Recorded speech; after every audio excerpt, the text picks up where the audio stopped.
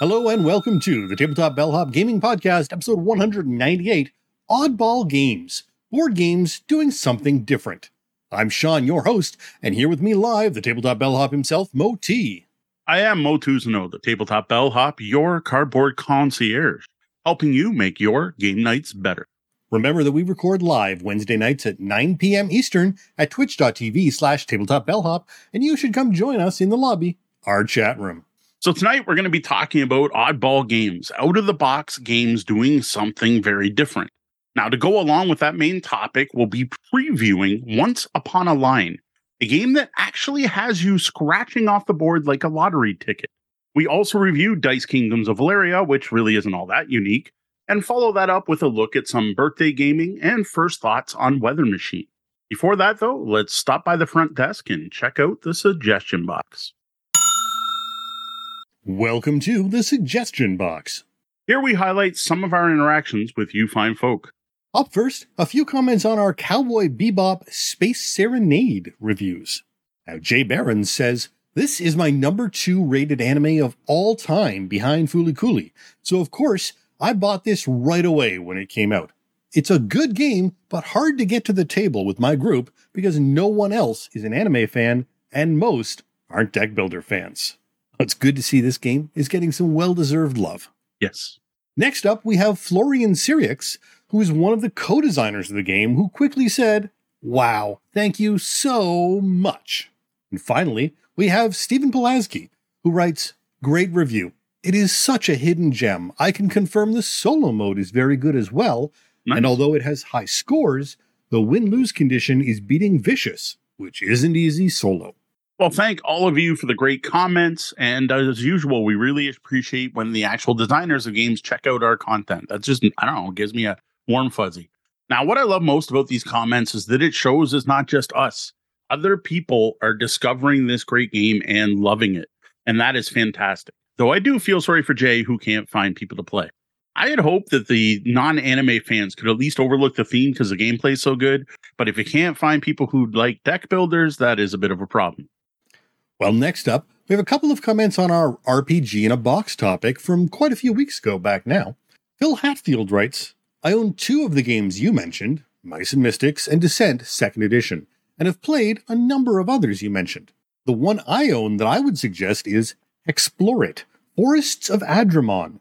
It's a hex crawl, but definitely has character progression and a constant progression of escalating difficulty. The variety of characters you can play is amazing, and the story is rather interesting." And Jerry writes, "Hey Mo, Chris and I have played several sessions of Shadows of Brimstone, and it has a lot of replayability.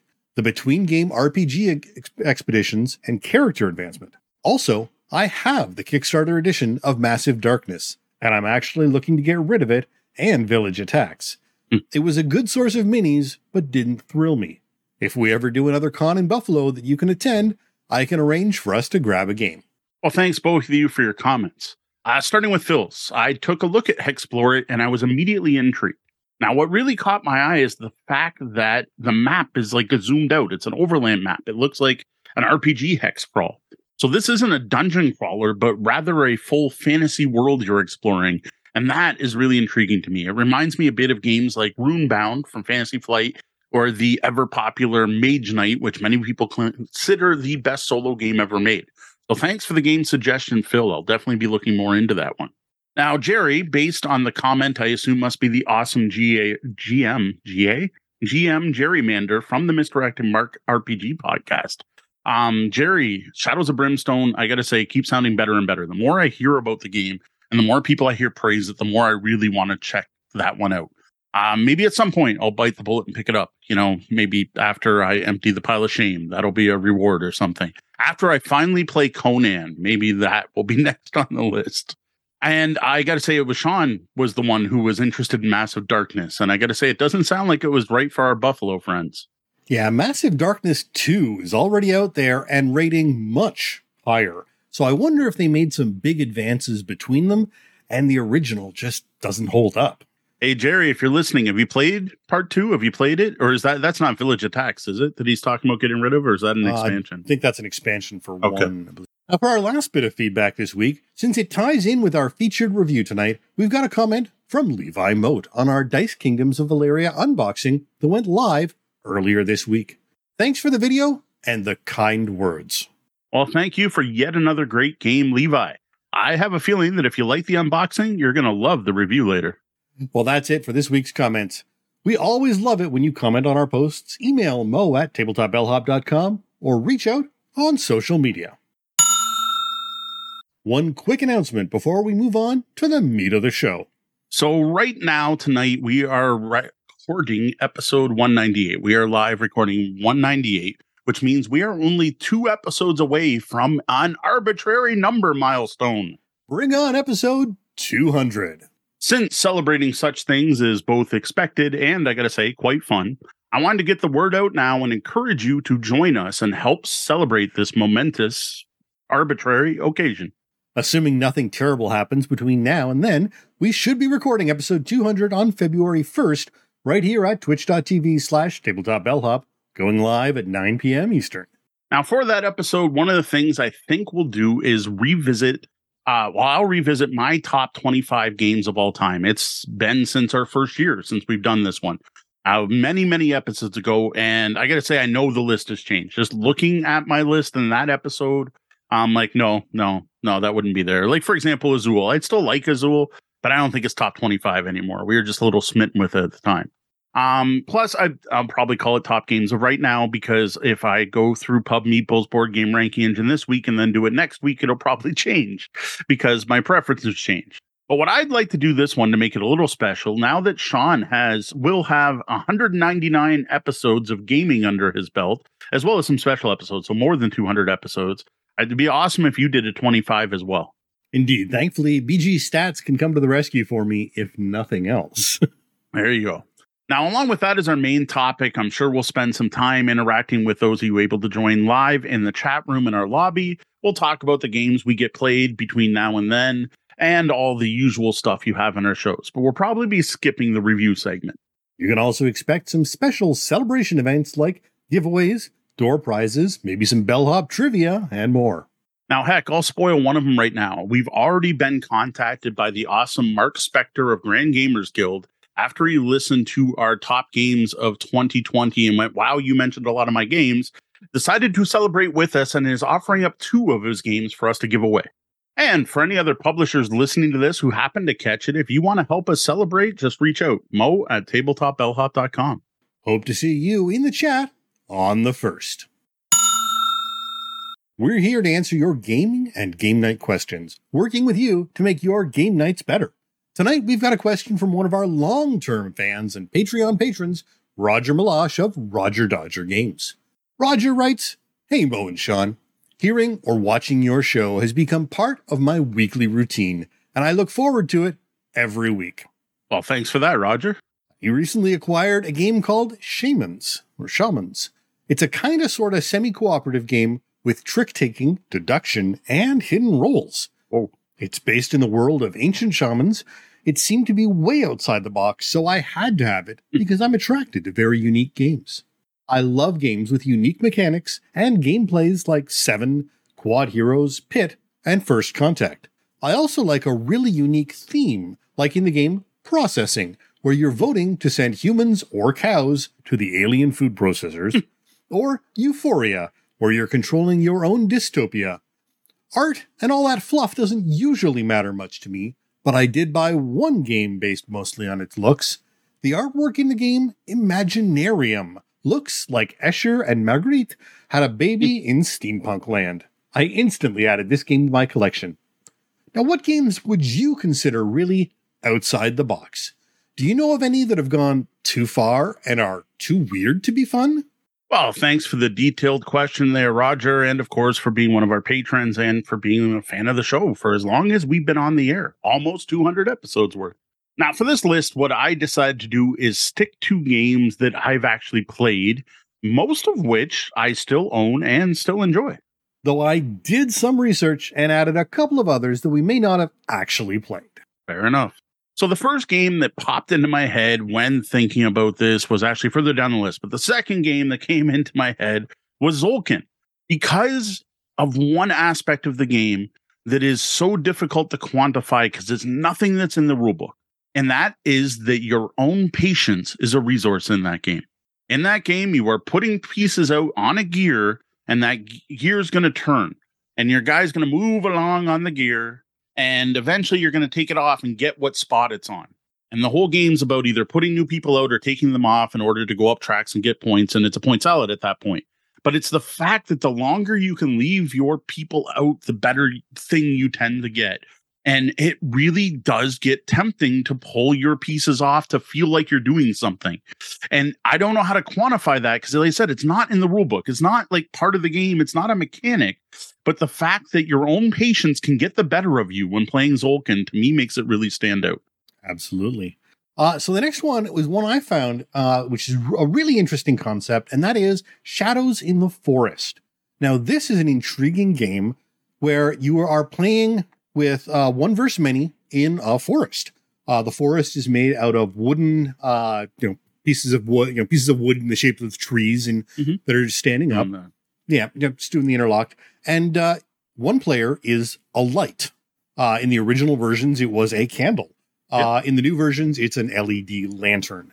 And whereas the other players are trying to hide from the light and are frozen when in the light. But able to move around. And once all the players are able to hide from the source of light in the shadows, they win. Otherwise, the light wins. Yeah, I think this one's a fascinating one.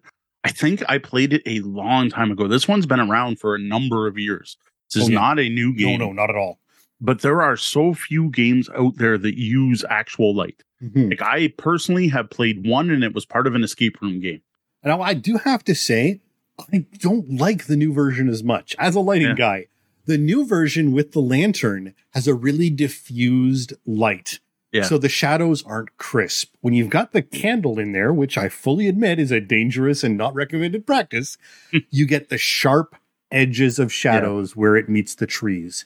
And unfortunately, the light from the new LED is just really diffused and doesn't give you the same effect. You just need a brighter LED somehow. I'm sure there are people out there who have DIY'd Shadow in the Forest to make it better. I think there's some themed versions of this as well. So I think I remember one with little raccoons trying to hide. Okay.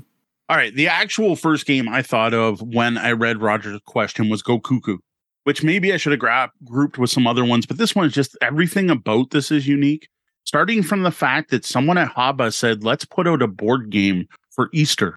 And we're going to make an Easter-themed games for people. And we're going to make it a limited release at the time. So that like you had to get it in time for Easter.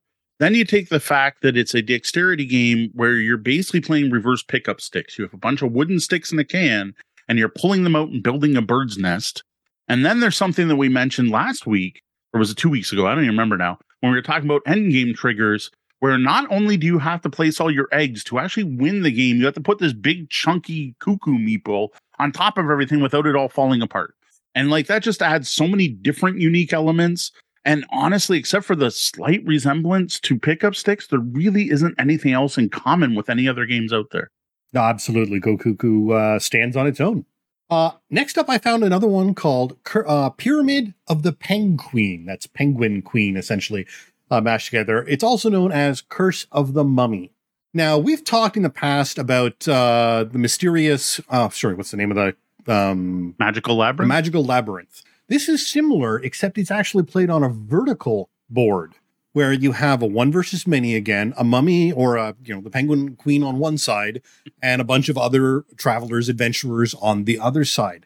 Now, the interesting thing here is the reason for this vertical board is it's using magnets. Now, the mummy or penguin actually can't see the adventurers, whereas the adventurers can see the mummy or penguin. Oh, interesting.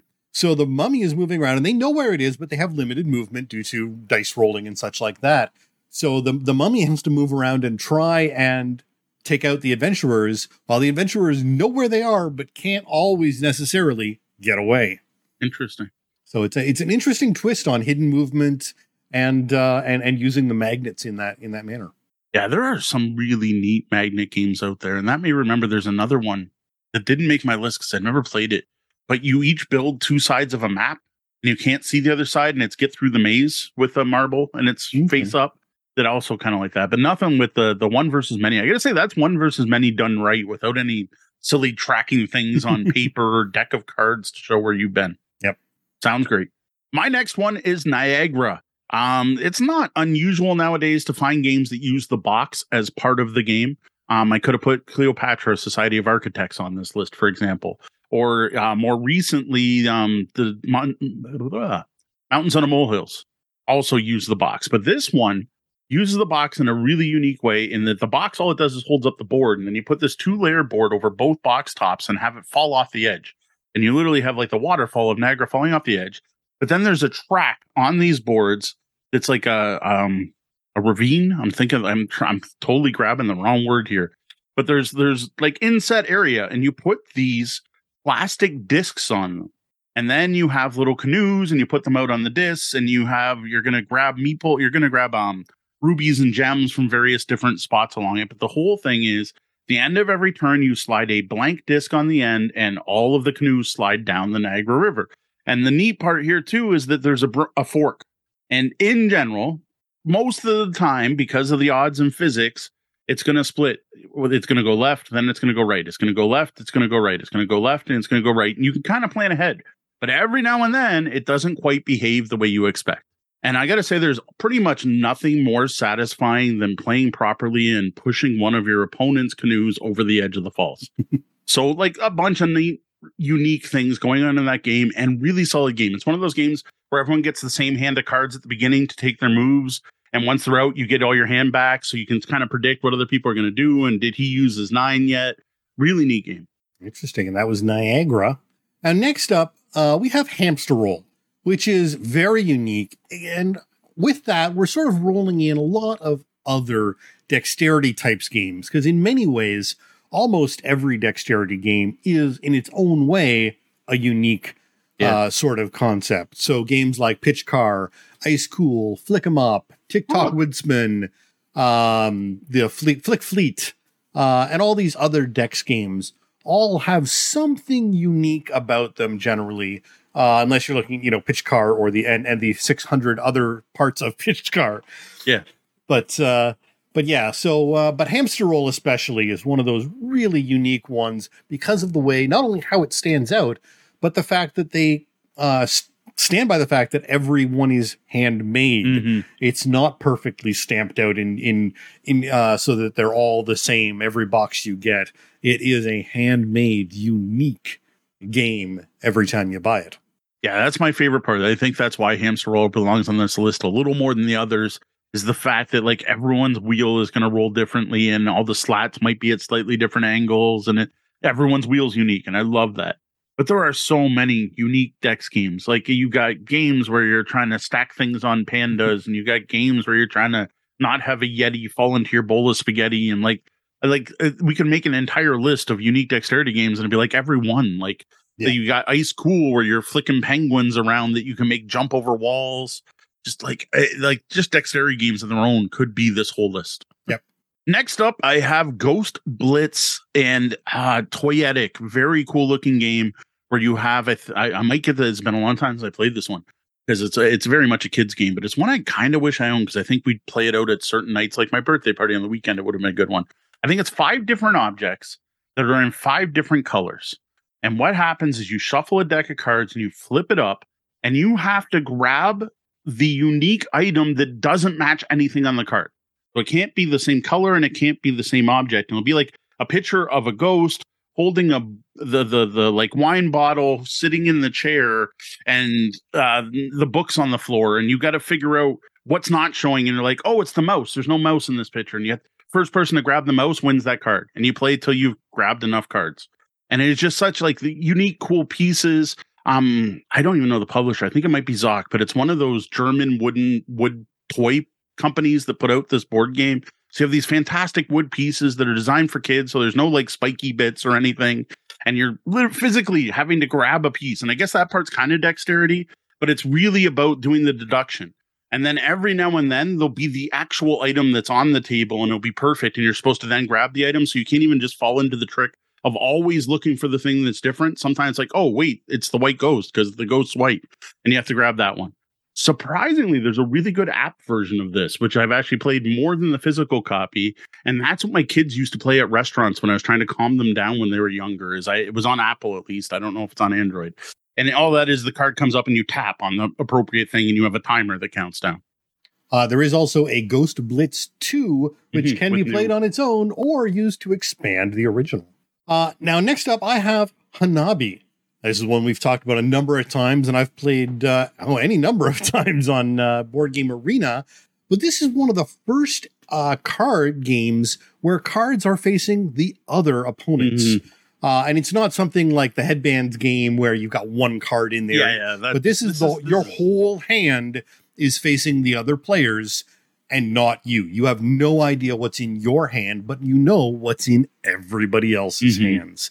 And the communication or lack thereof that comes from that and the trying to, hope everyone manages to get to play but knowing that someone's about to make a horrible mistake and not being able to say anything about it. You're like, oh.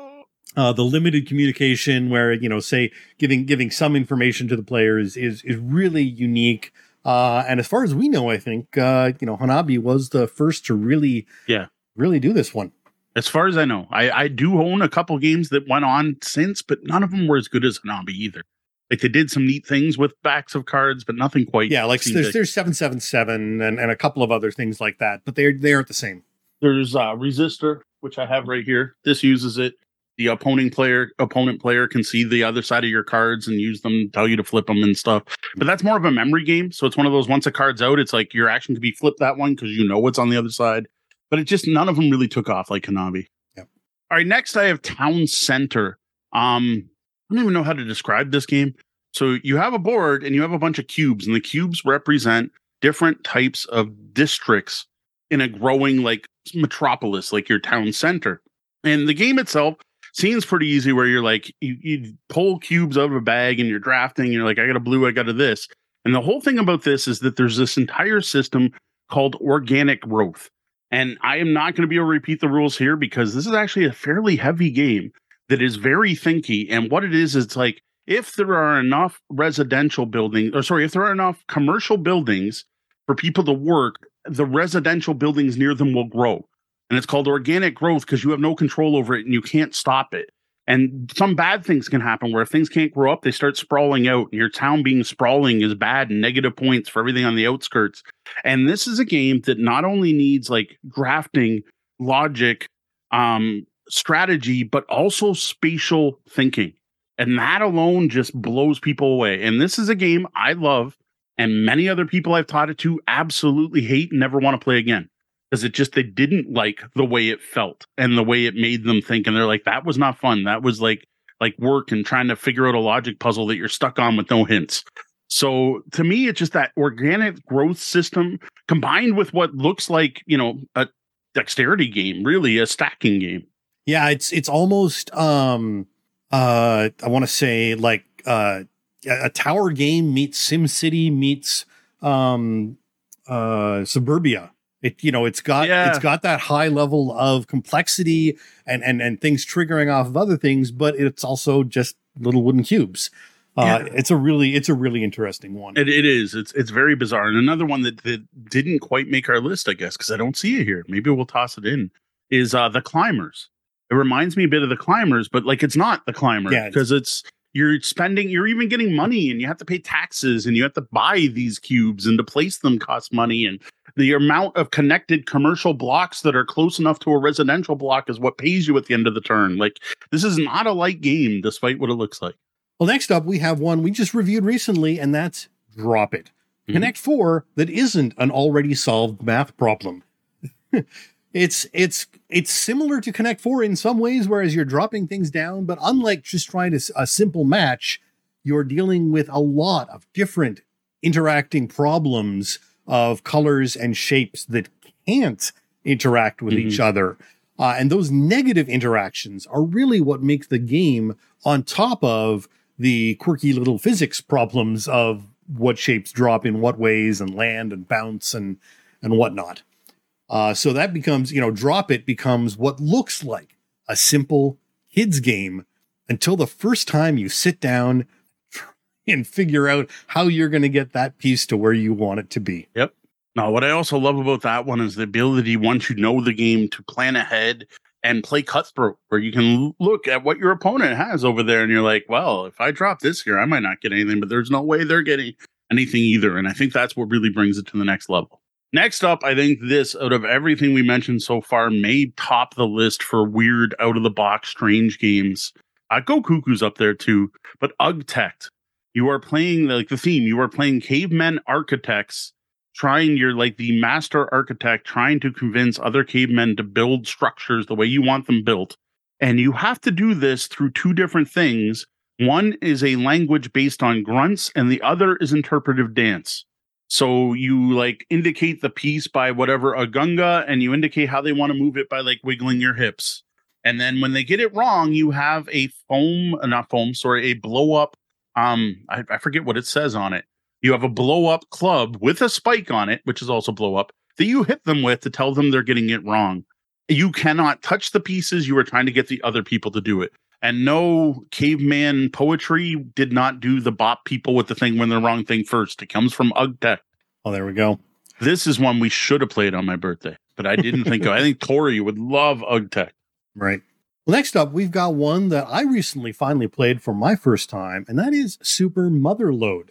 This is a game where you're playing people on Mars trying to explore and develop Mars for its resources. It's a deck builder, but it's got a really interesting descending game board mechanic where you're slowly working your way down deeper into the planet to gain those resources, delving below and drilling down and using explosives to try and gain things which will get you more coins, which will get you more cards, which will get you more abilities. And the vertical scroller concept in a board game is really what this game does well. Yeah, people like to call it Dig Dug the board game, and for pretty good reason. There's no monsters to fight, but you definitely kind of give that digging feel. There's a few things in this that make it stick out too, like that whole system where you have to take the crystals you find to put onto your different crew types to train your crew is actually really well done. Like that's one of the neatest get new cards in your deck mechanics I've ever seen. Next one for me, I don't actually have the original version, which I don't know if you can see it behind me, but Survive Escape from Atlantis. I actually have the sci-fi version, which all it does is change one thing where some of the tiles have special abilities on the bottom. This is a game that destroys itself as you play it. You start the game with this giant island and all kinds of meeples all over it, representing the different players. And there's some lifeboats on the outside. And then all of a sudden, a horrible catastrophe happens. And every turn, you're going to be removing pieces from the island. The goal of the game is to get as many as your meeple to the outer islands to survive. But at the same time, when you're moving your pieces, you can also move the various sea monsters and sharks and other things, especially if you have the expansions. A ton of expansions for this game. And then there is a ton of take that where you can share boats or not share boats and capsize boats. And then there's even a neat mechanic where your meeples are worth different points.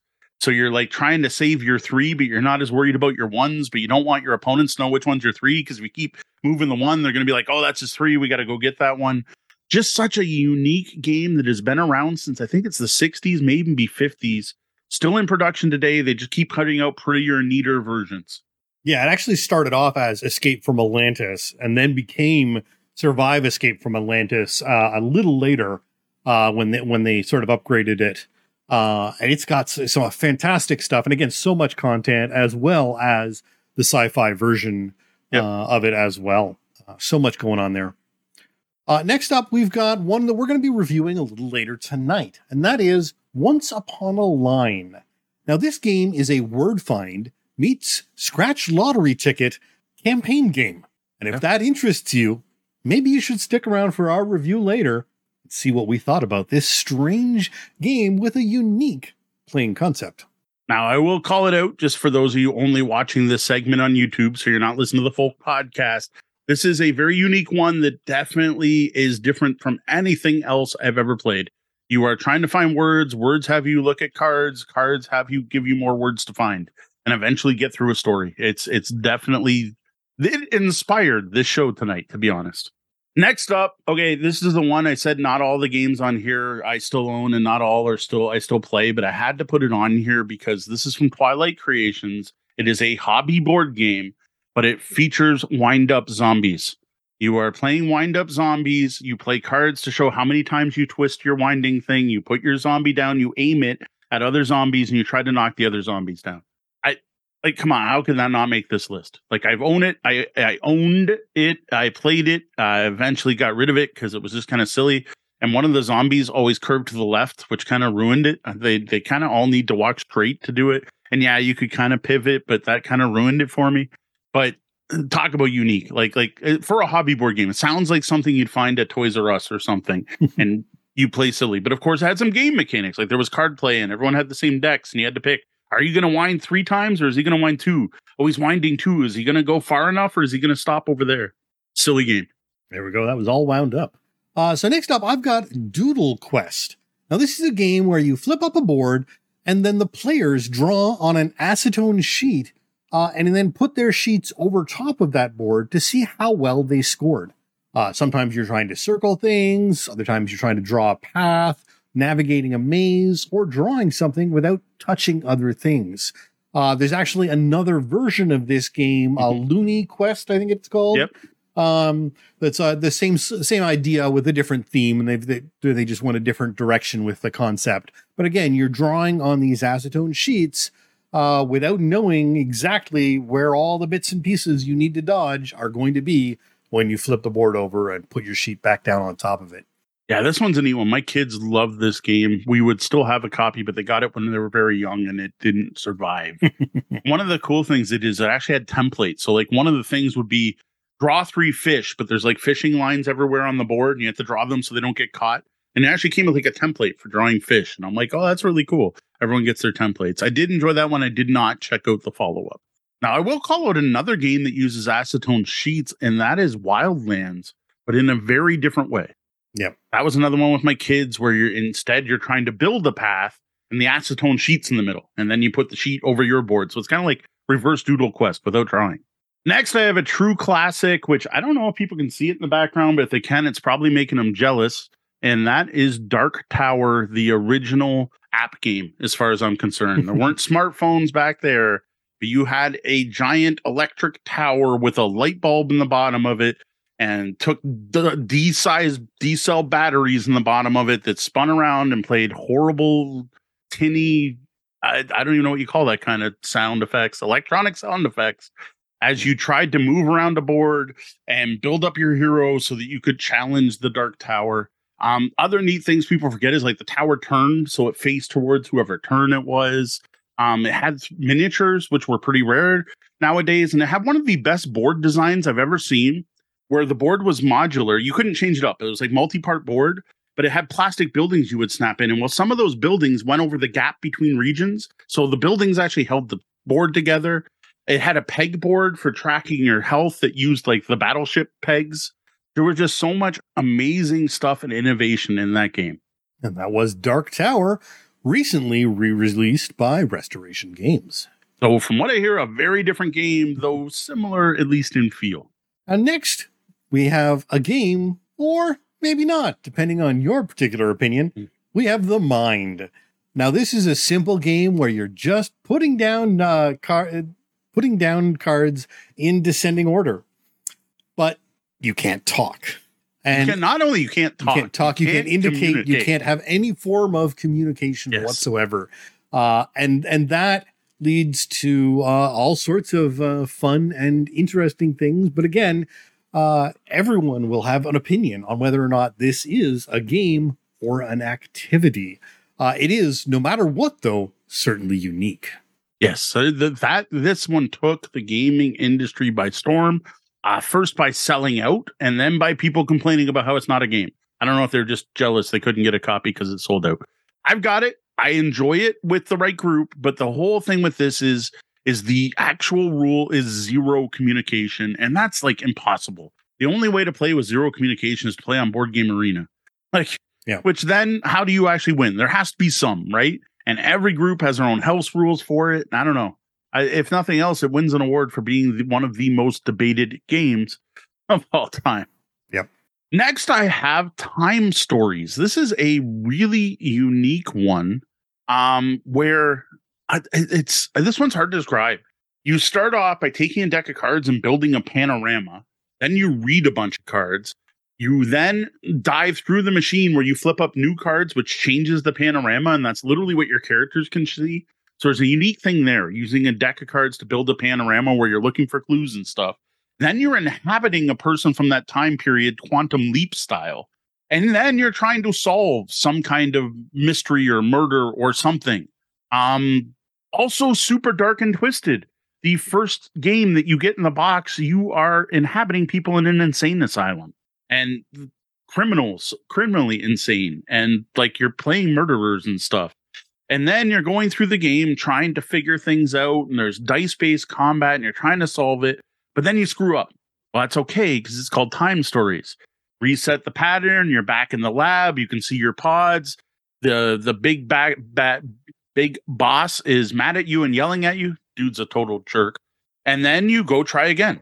And you go back and you flip the cards and you try to figure out what you did wrong. And it has some of that what would you call it? The video game everyone plays, Dark Souls, where like you walk or I've been playing Oddworld.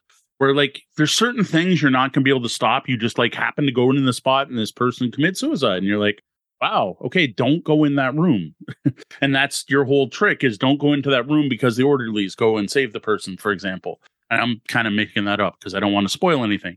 And then once you finished it, you exit it out and you can then go buy another pack. And the next one was set in the 80s. It's called like Estrella Drive. And then another one, you're actually in a fantasy world, which I had no clue they were going to that angle. So not only are you going back in time, you're also going to fantasy worlds. Fantastically unique game. We really enjoyed the first part, but then we started hearing rumors about just how bad the ending is. And that kind of turned me off on playing the rest of the stories. Unfortunate. So next up, I've got Nyctophobia. We've talked about this in the past, but this is a one versus many game. Depending on which version you've got, you're either playing vampire, being hunted by a vampire or being hunted by a mage or axe murderer. The trick to this game, and what makes this game truly unique, is that the players who are hunted, the many in the one versus many, cannot see. It's a cooperative, blind game where the hunter can see the board, but the hunted need to feel around and feel the board in order to try and determine where to move and how to escape from the hunter. And there aren't too many games where losing sight is the key mechanism of the game. Yeah. I don't know if there's any others.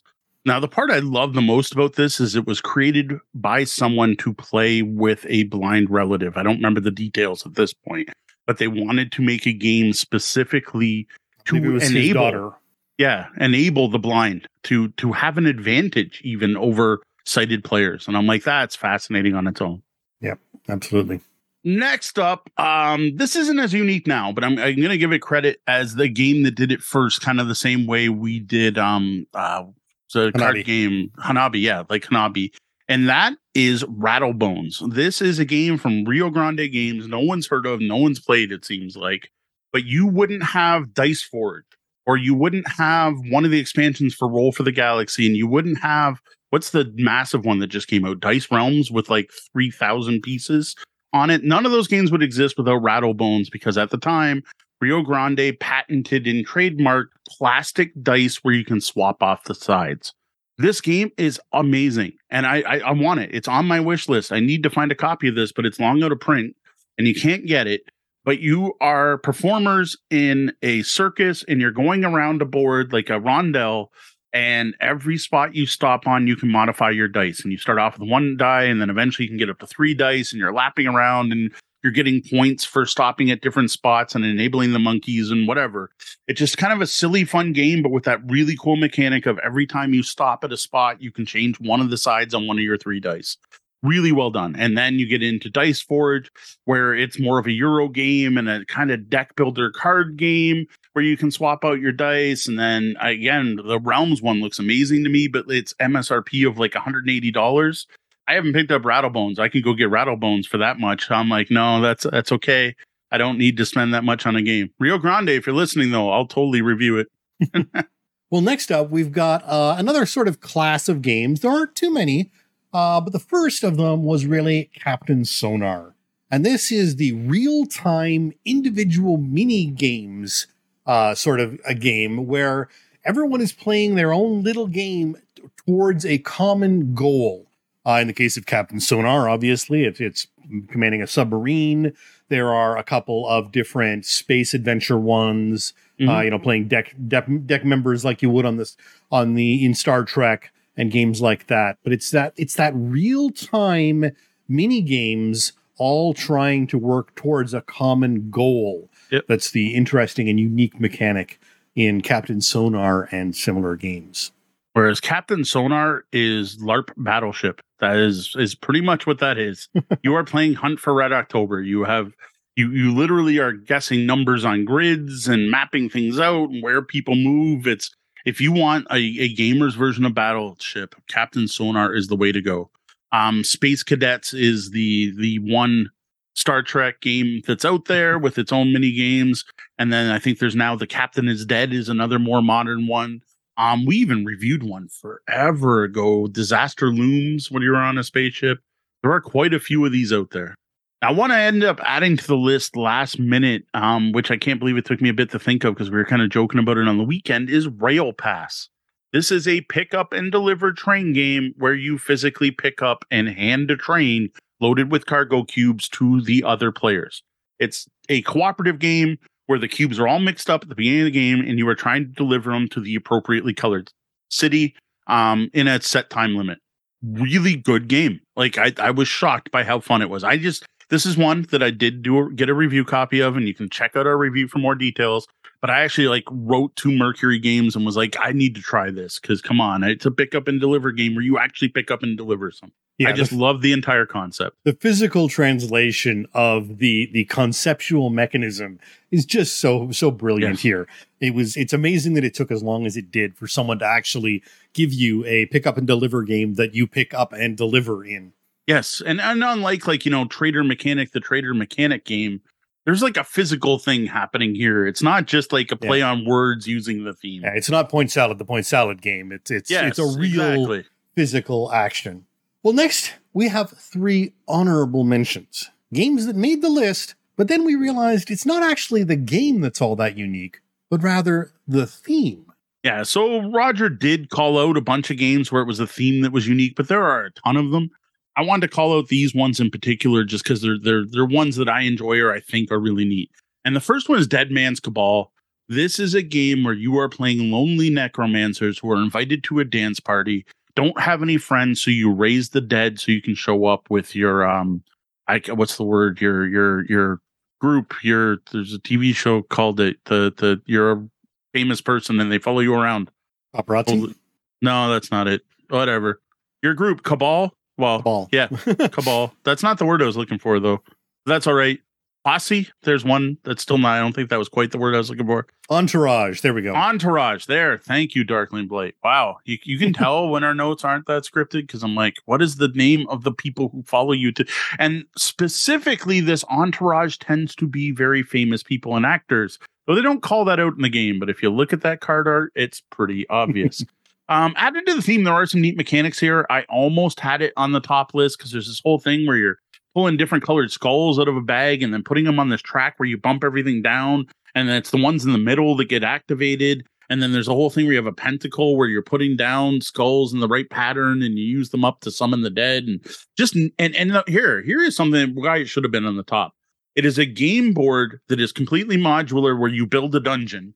And it includes corridors to put between the various game pieces to make it look more like a dungeon. No other game does that because that is totally superfluous and absolutely useless. Yep. No, absolutely. Next up, we've got Holding On, The Troubled Life of Billy Kerr. Now, this is a really interesting game where 2 to 4 players cooperatively are working with someone at the end of their life. Billy Kerr has had a heart attack on a airline flight and is now in the hospital on his last days, and you're trying to learn about the life of Billy Kerr and slowly care for and also learn from the patient as you play through the game. Yeah, totally unique theme. Seems heavy. I don't know. I would never buy this, but I would totally, if someone had a copy, I would give it a shot on the right night, not my birthday when I'm pounding beers. Yeah, there's definitely a mood where you do and don't want to play this. Yeah, I am so curious about this one. The other one I wanted to call out was Millennium Blades for a couple reasons. One, I almost put it on the list. Two, it's on like everyone else's. Check out what are unique game mechanics. And the whole thing about Millennium Blades is it's a card game, a deck building card game, but it's about collectible card games, but you don't actually collect cards. And it's not even about playing an individual collectible card game, but rather being in a collectible card game tournament and the meta that goes with it. And I'm like, man, that is fascinating. And they did some really amusing stuff to kind of make fun of the collectible card game industry. Like your money in this game are wads of cash, and you will be throwing wads of cash into the bank to pick up card packs. But the card packs, when you actually go to play, are only one card because that's the only good card that came out of that pack, which is another statement on collectible card games. And then you're going to build a deck out of your cards. But then when they come up, it's more of a deck builder and they happen in a set order. And then you actually play out a tournament where each card just represents your big play, that particular game of the tournament. And again, it's affected by the meta. So if the meta right now is green, if you play cards that are green, you're going to get more points for the tournament. It's just, Sean needs to play this. But the problem is it's actually a fairly heavy, really detailed strategic game. Like it's up there in weight. And now you kind of want it to be fast, furious fun, and it's not. And it's just a game where, unfortunately, I don't play it often enough. And I would have to totally relearn from the beginning how to play it again. Fair. So I think we're going to stop here because unique themes is just way too easy. There are so many games with unique themes. I've got a game here about battling two. I'm just going to go through the games beside me here just for a second. So I've got a game here about battling two AIs battling each other for world domination. I've got a game about goblins trying to hoard gold. I've got a game based on an ancient Chinese sorcerer trying to destroy the world. I've got a game about colonization. Okay, there's lots of those. I've got a game about superpowered heroes fighting over a city. I got a game about Vikings killing monsters. I got a game about forging steel blades. I've got Via Paletti, which is a dexterity game where you're pulling towers out with plastic tools. I don't know. I got a game about the stock market. I got a game about homeland security. A game about warring clans. I don't know what happens in Stratos. You played Stratos with me. I have no idea. Yeah. It's what happens when someone tries to combine Catan with D&D. I have Stronghold, which is a game about a siege. Like, there's just so many. And then there's there's Poo, where you're monkeys who throw poo on each other. Then there's Don't Step on It, which is a dexterity game where you try to avoid stepping on poo. And then Shoot the Poop, where you flush a toilet a number of times, rolled on a die, and then poop shoots up and you catch it. And then there's Coconuts, where monkeys toss little brown balls over their heads trying to get... Okay, feces isn't that unique a theme. There's lots of, I'm not going to say it, games out there. And we'll add that in with games about pimple popping, nose picking, yes, and other bodily functions, of which there are far more games than there need to be out there now. I totally agree. I got to say, out of the feces games, Poo's actually quite fun.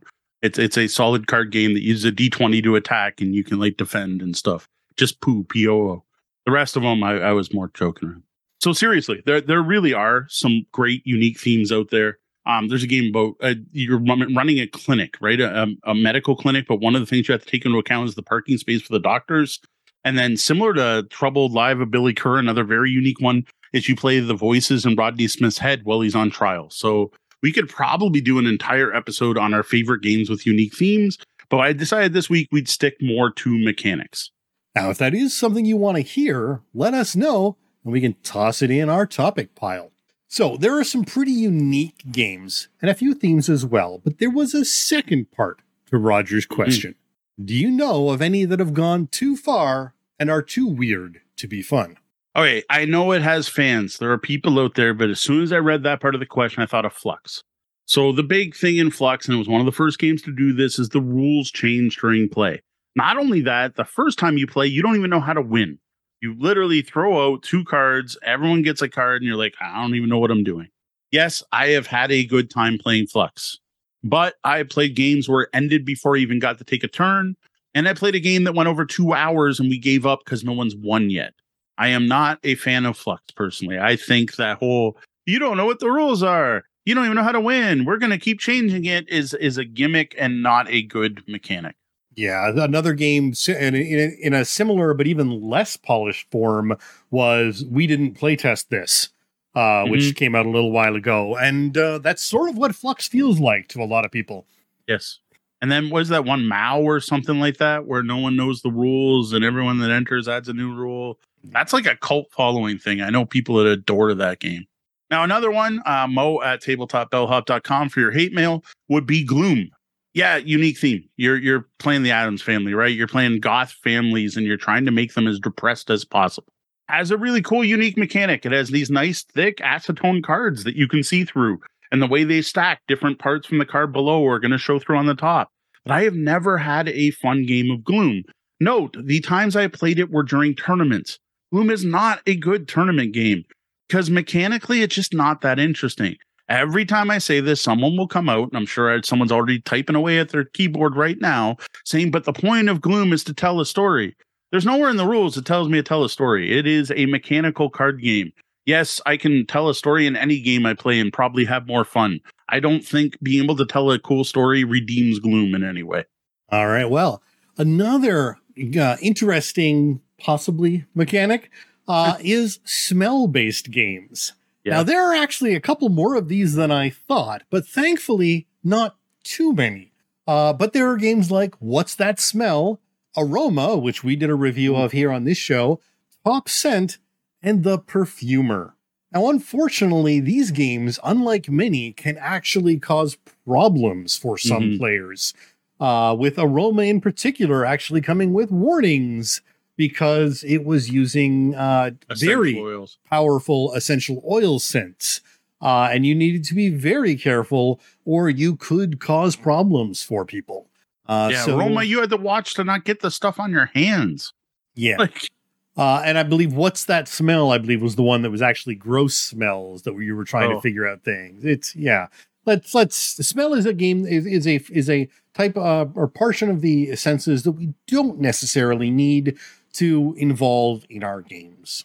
So if you combined it with the poot, no, not at all. No, honestly, the Aroma was the instant headache in a box game.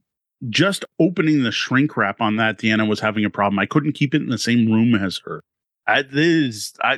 No, like, oh, look, we're going to throw a smell in our game. You know what? It didn't work for Leather Goddesses of Phobos. It doesn't work now. Yep.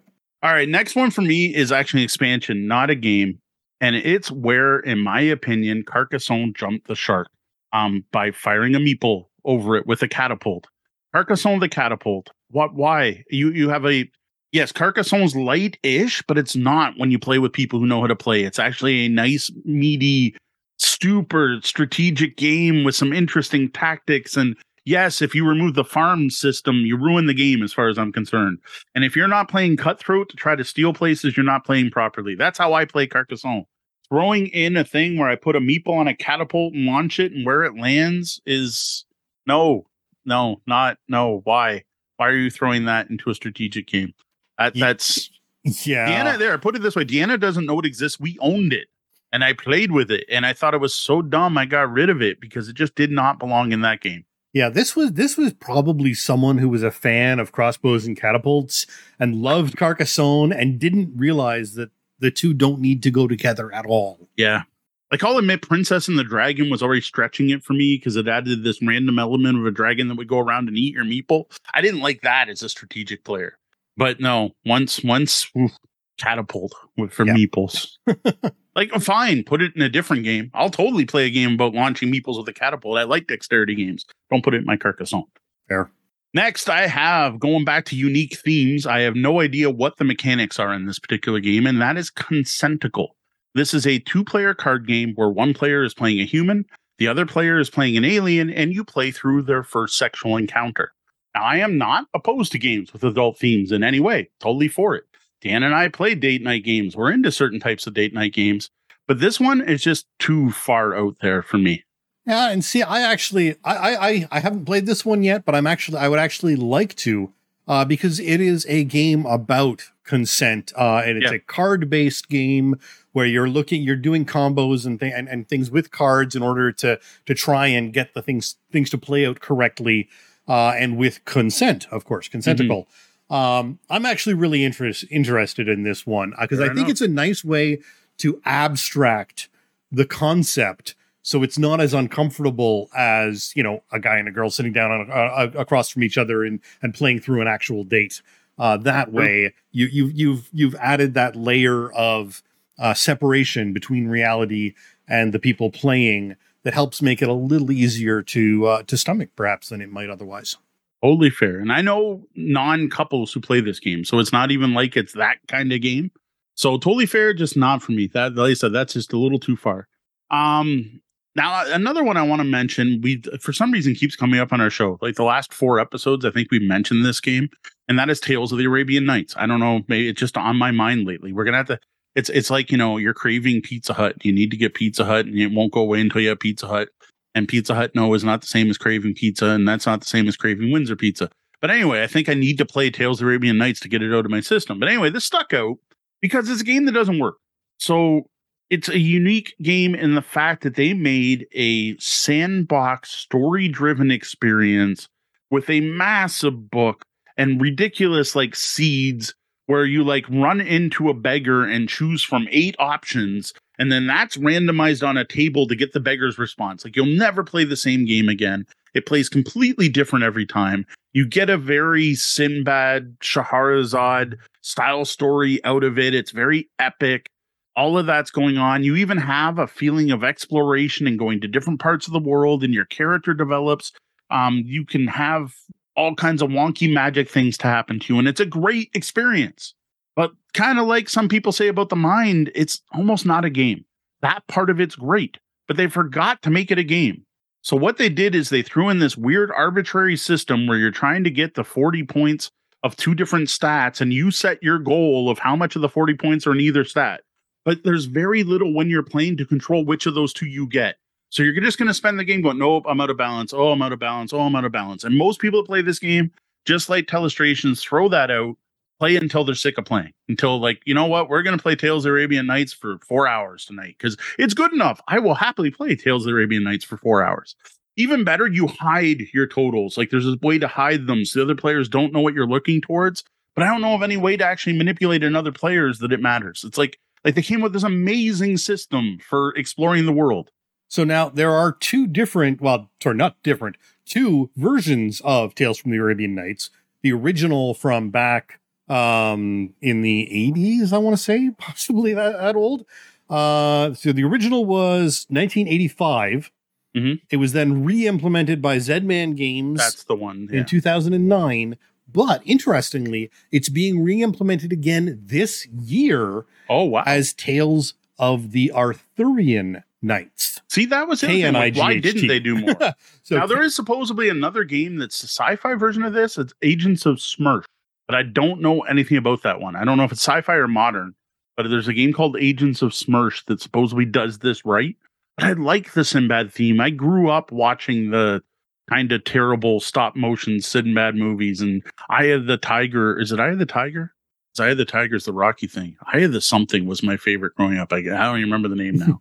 where it had a guy in a monkey suit was the prince, and they had to put him into the beam of light. I don't know. I grew up on that. I love it. Well, we can keep an eye out for Tales of the Arthurian Nights coming out this year.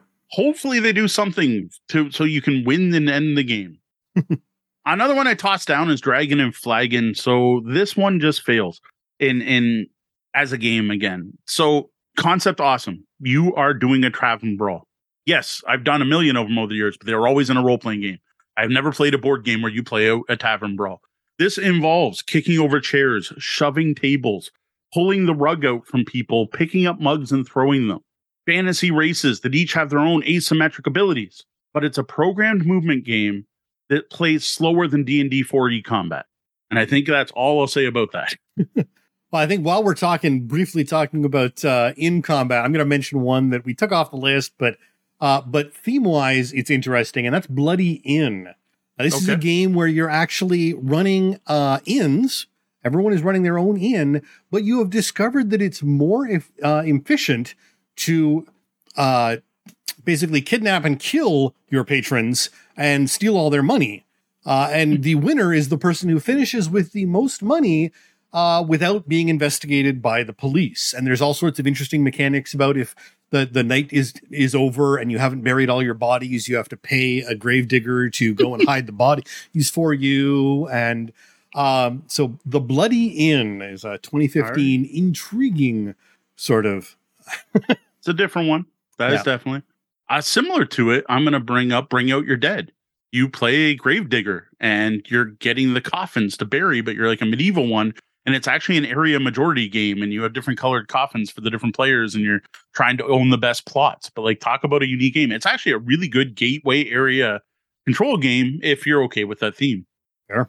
And then recently we played Gloomy Graves, where you're a monster gravedigger in the middle of a big war in like a world like D&D, and you're the sad people responsible for burying all the dragon and skeleton, clearing the Warhammer battlefield after it, and burying the dead. Yep. So again, unique theme.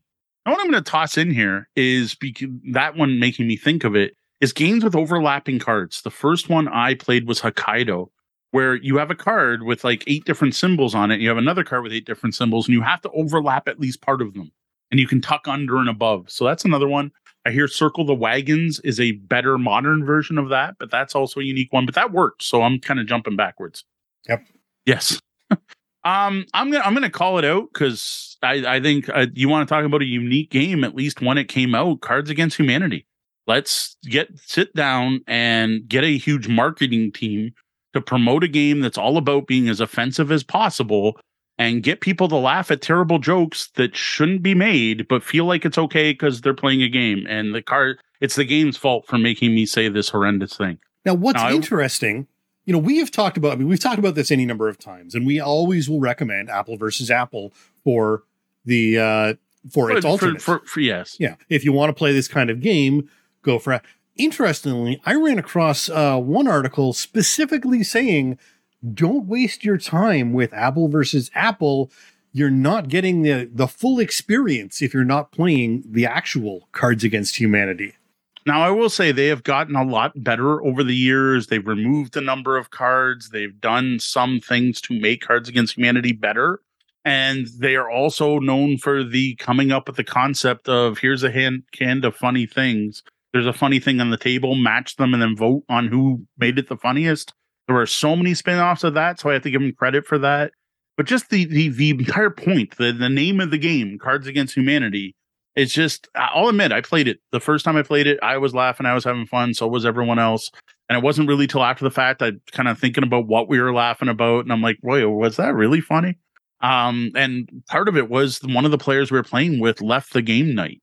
And that's where it kind of sunk in. You're like, wow, yeah, we're just showing our privilege here. Like, yeah, none of this affects me, so it's funny. But when I actually spend half a second thinking about it, I'm like, whoa, why are we doing this? Let's go play something better. Fair enough.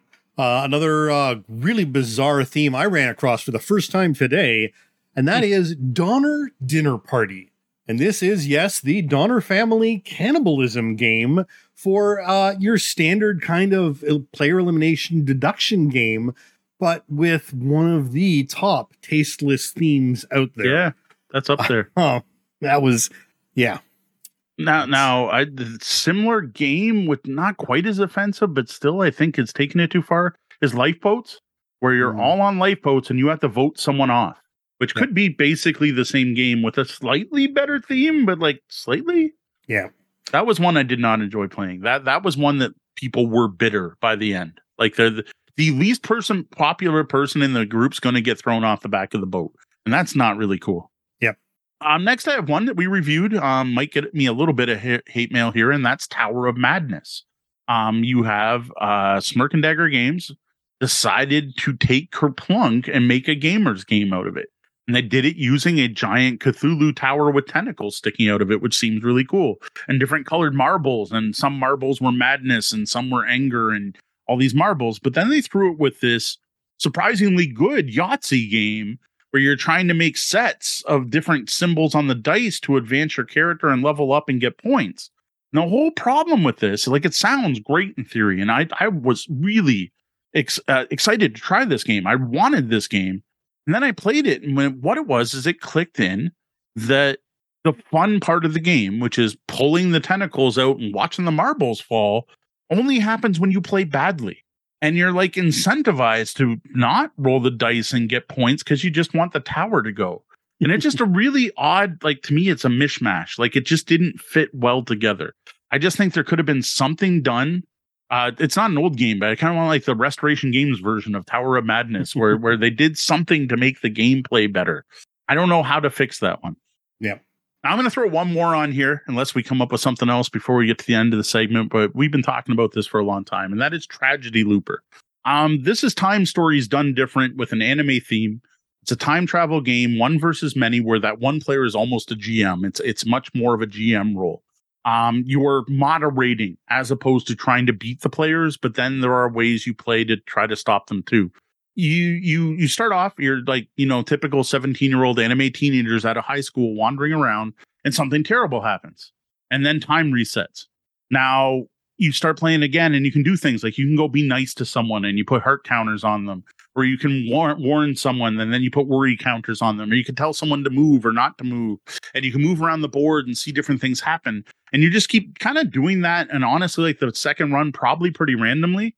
And then the tragedy happens again and time resets. And you keep doing that, trying to deduce exactly what you need to do to prevent the tragedy. And you just get shots over and over trying to figure it out.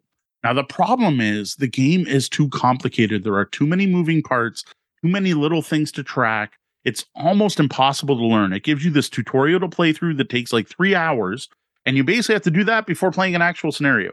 So unless you're playing with the same group that's going to get together, 2 days later to play again, and then 2 days later after that to play again, I'm sure there are groups out there that managed to internalize Tragedy Looper, but I played it 4 times now, and there's no way I could teach it tomorrow. There's no way I could play it on either role. Yeah, it's got a great idea. It's a 3.55. This is a 3.5 week game. Yeah, 3.5. It's almost as much as Weather Machine, and it's an anime game about time travel.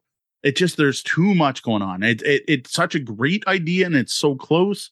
I need Tragedy Looper Light, and then maybe I'd like it. And it definitely does have its fans, because even 2023, there's a new expansion coming out for Tragedy Looper. There you go. They said I still have it because Deanna's like, you can't get rid of it until I get to try it. And I'm like, I have to teach that game. It's been going for 12 years now, and it's still got expansions coming out. Yeah. So I personally think they overdid it. They overthought it. It's overworked. I don't know. Didn't work for me. Well, now I got to say there are others. I all day I've been racking my brain thinking, I know I've been at public play events when someone's shown up with a game and I'm like, what the heck is this? But I haven't been able to put my finger on tonight. So I'm wondering if maybe next week I'll be like, excuse me, I get the hiccups. So I need water. I'm going to show up next week with like, no, here's the list of really over the top games that didn't work. Right. But for this week, that's it for our discussion of out of the box board games doing something unique. Now, what's a game you thought took things out of the box? Let us know about it in the comments below. Yeah, I'm sure there are way more oddball games out there, games doing something totally different. Now, before we check into the lobby, just a reminder that we are here to answer your gaming and game night questions, just like we answered a question from Roger tonight. You can send us questions by clicking on Ask the Bellhop at tabletopbellhop.com, firing off an email to questions@tabletopbellhop.com, or hitting us up on social media. Welcome to our spoiler-free preview of Once Upon a Line, Butterfly's Breath, from Pert and Fracas, who are collaborating with Lucky Duck Games, who we have to thank you for sending us a prototype copy to check out. So be aware that this is a preview and not a review. Once Upon a Line is currently live on Kickstarter. Game is not complete, and what we were sent was a prototype copy that only includes a small portion of the final game. Everything we say tonight is based on this pre-production copy and may change with final release. Also note, this is not a paid preview. We were sent a prototype, and that's it. So Once Upon a Line, Butterfly's Breath, which I'm just going to call Once Upon a Line going forward, is being designed by William Aubert and Dan Thauvenot. It's being published in France by Perte and Fracas, with an English translation and localization being done by Lucky Duck Games. The Kickstarter for Once Upon a Line, along with multiple expansions, funded in under 2 hours and is still going strong. The base pledge, which includes the core game, 1 expansion, and a metal scratcher, comes in at €39 or about $42 US. And the all-in pledge tops $100 US. Now, this unique game is listed as playing 1 to 5 players, with core scenarios taking 3 hours or more. There's also a shorter half-hour or so tutorial and a 1-hour prologue. All we received were these introductory, shorter games, so we can't comment on how long a full scenario actually takes. The game is listed as ages 14 plus, which seems about right, based on the content we saw in the bit we played through. Now, in Once Upon a Line, you are a mystical being that takes control of one or more heroes in a post-apocalyptic future Earth. You walk these heroes through a scenario-based campaign where items you collect, characters you've discovered, and skills you unlock carry over from one scenario to the next. Now, individual scenarios feature branching paths and multiple player decision points. Now, the truly unique thing about this game is how you play it. You explore this future Earth by scratching off squares on the scenario boards the way you scratch off a lottery ticket, looking for keywords that will allow you to draw cards and advance the story. It's unlike anything I've ever played before. Now, normally this would be the spot where we tell you to go watch an unboxing video, but we're not doing that here because what we received was clearly stated to be prototype components that would not reflect the final product.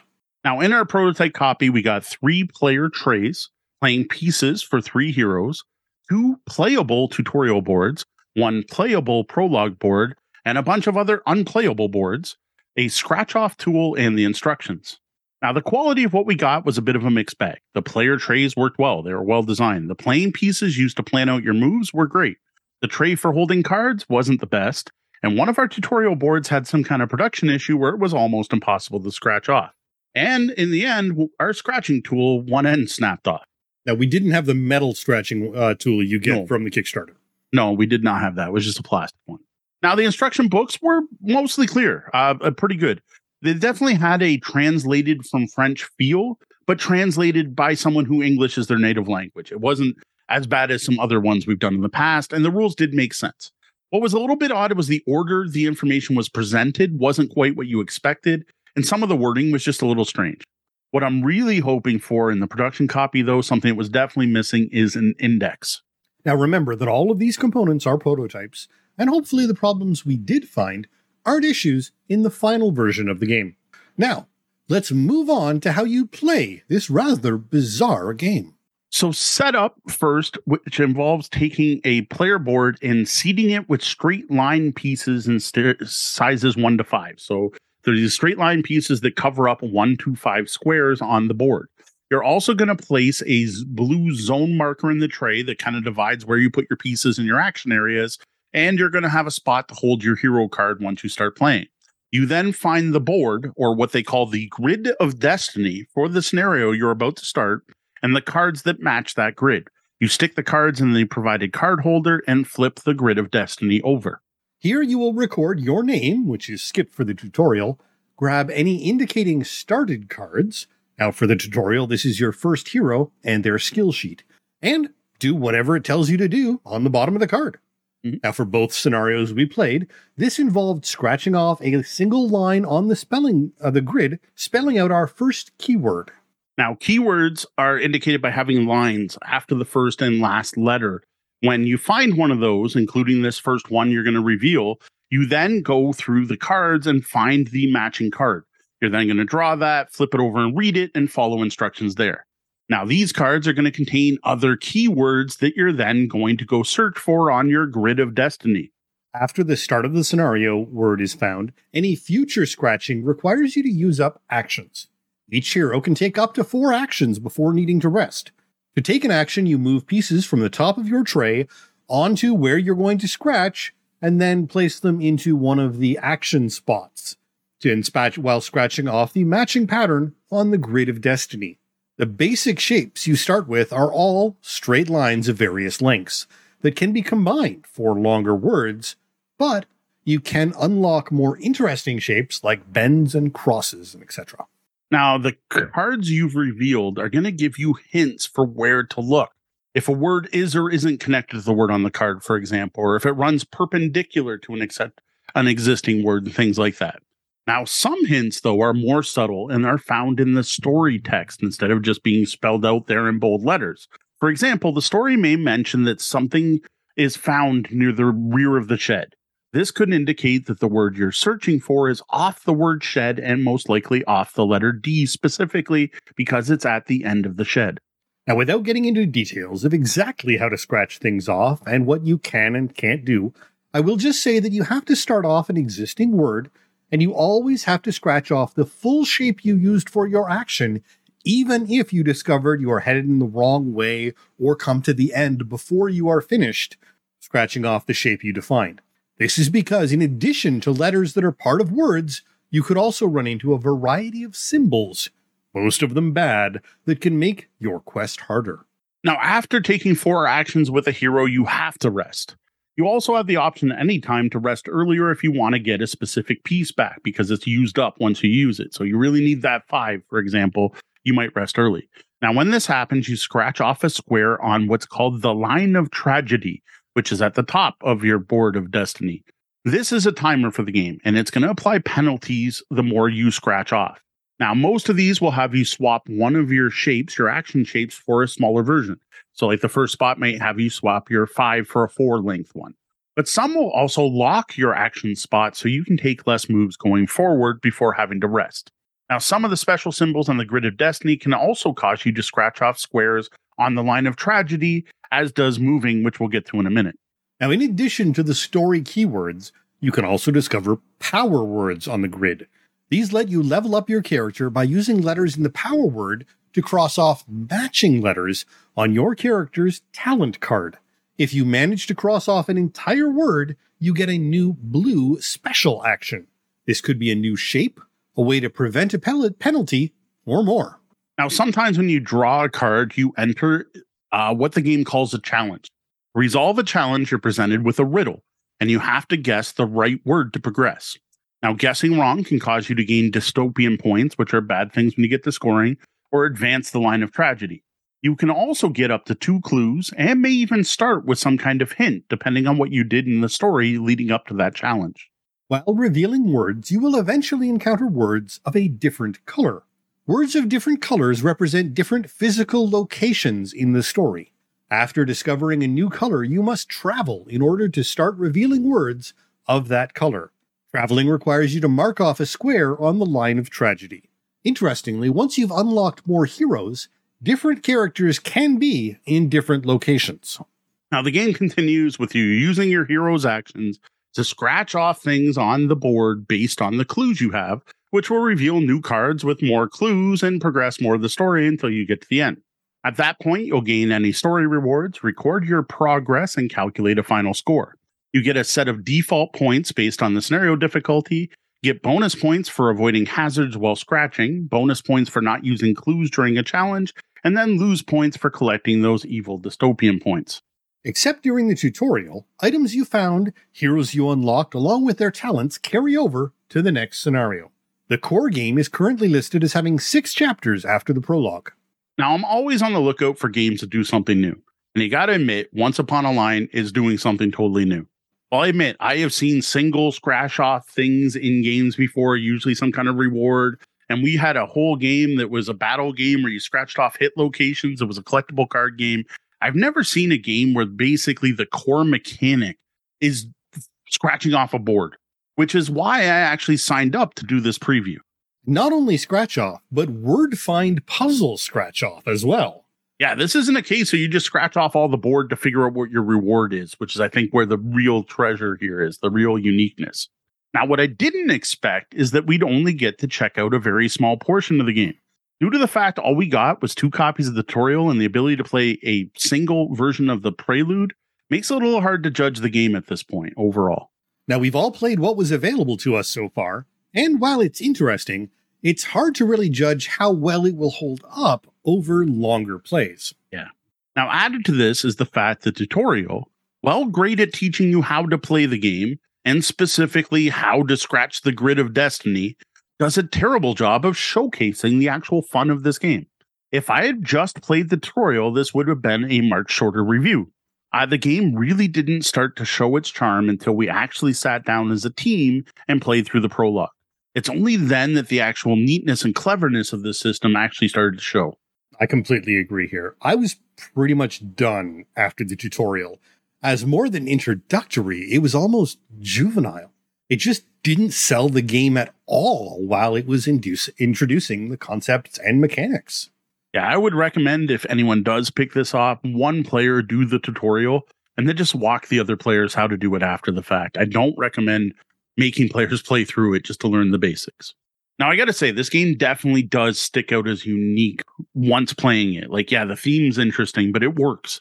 It feels very different from every other game I've ever played, and I've played a lot of games.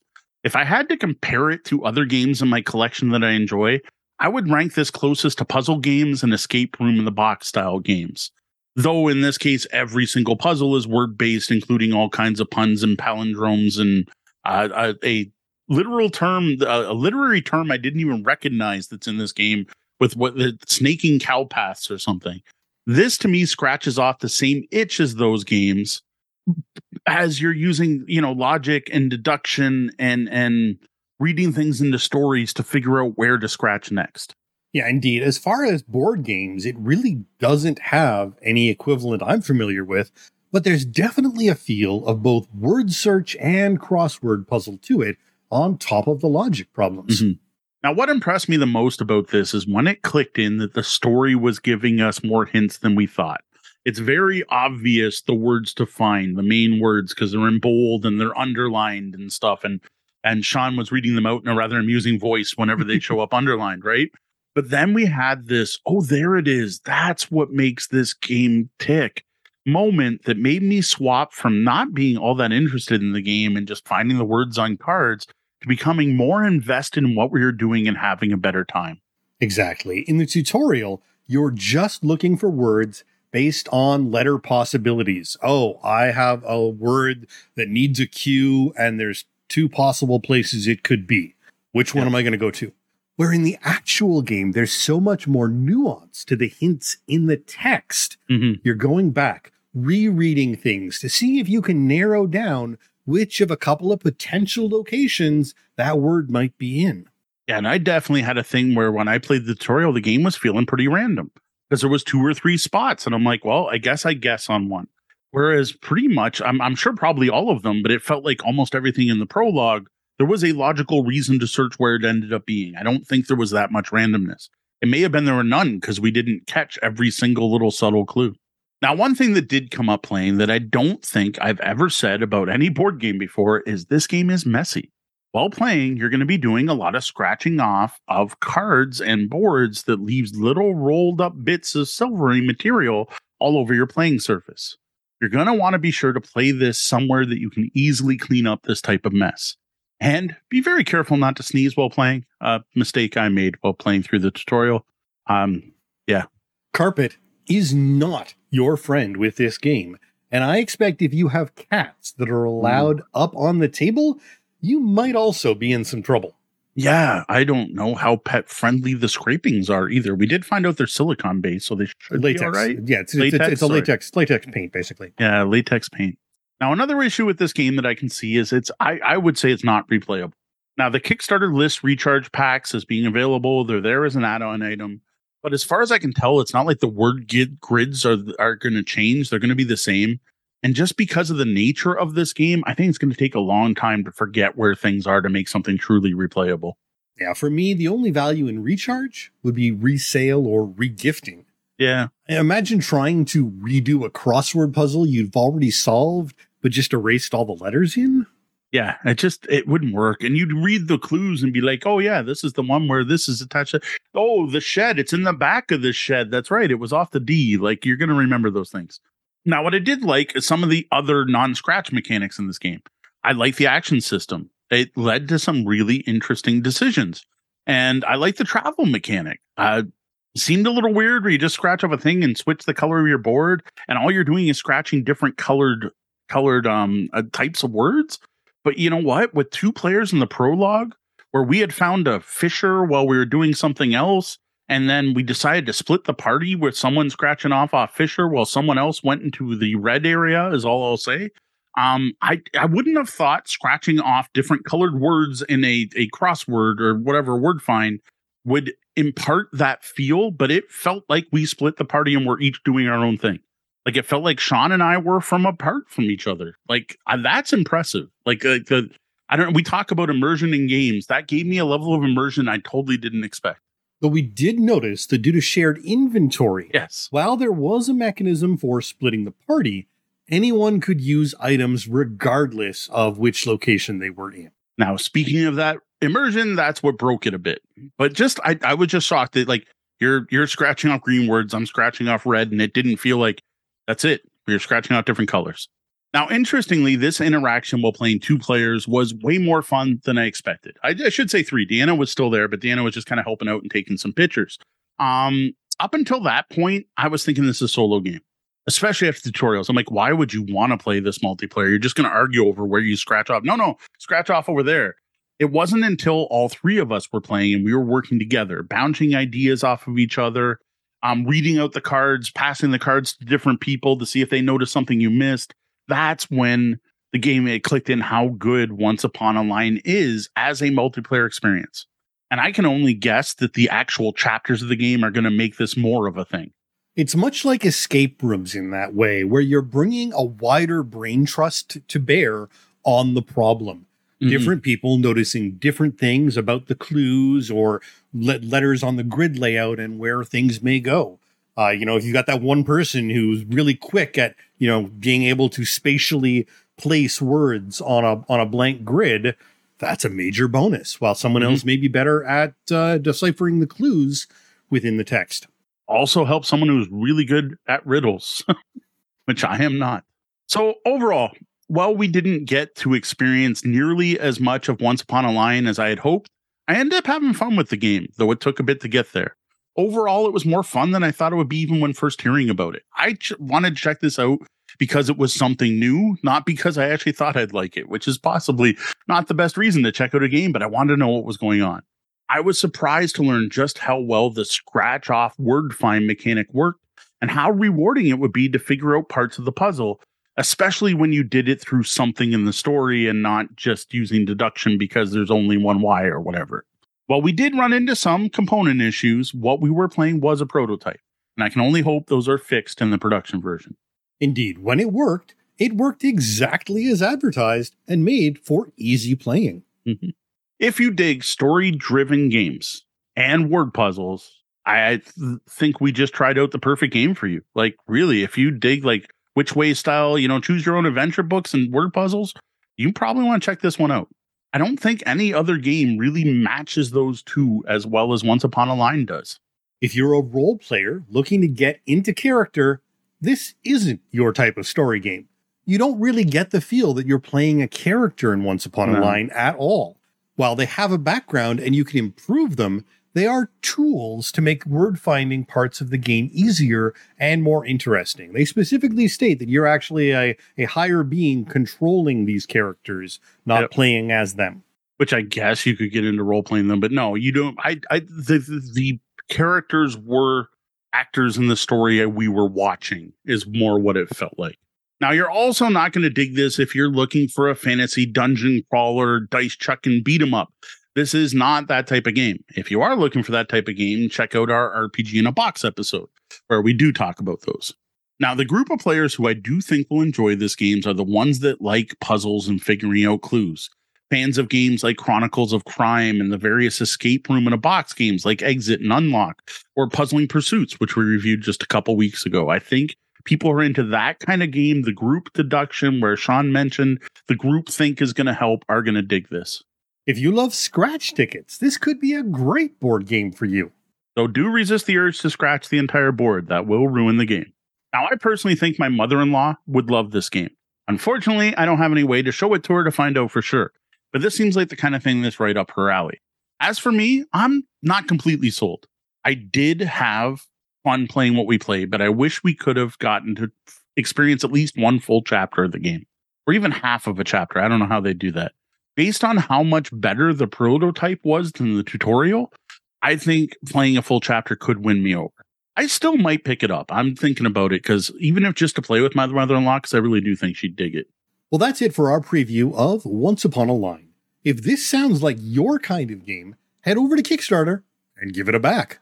I also invite you to check out my written review on the blog where I get into a bit more detail, and I do share some spoiler-free looks at what we were sent.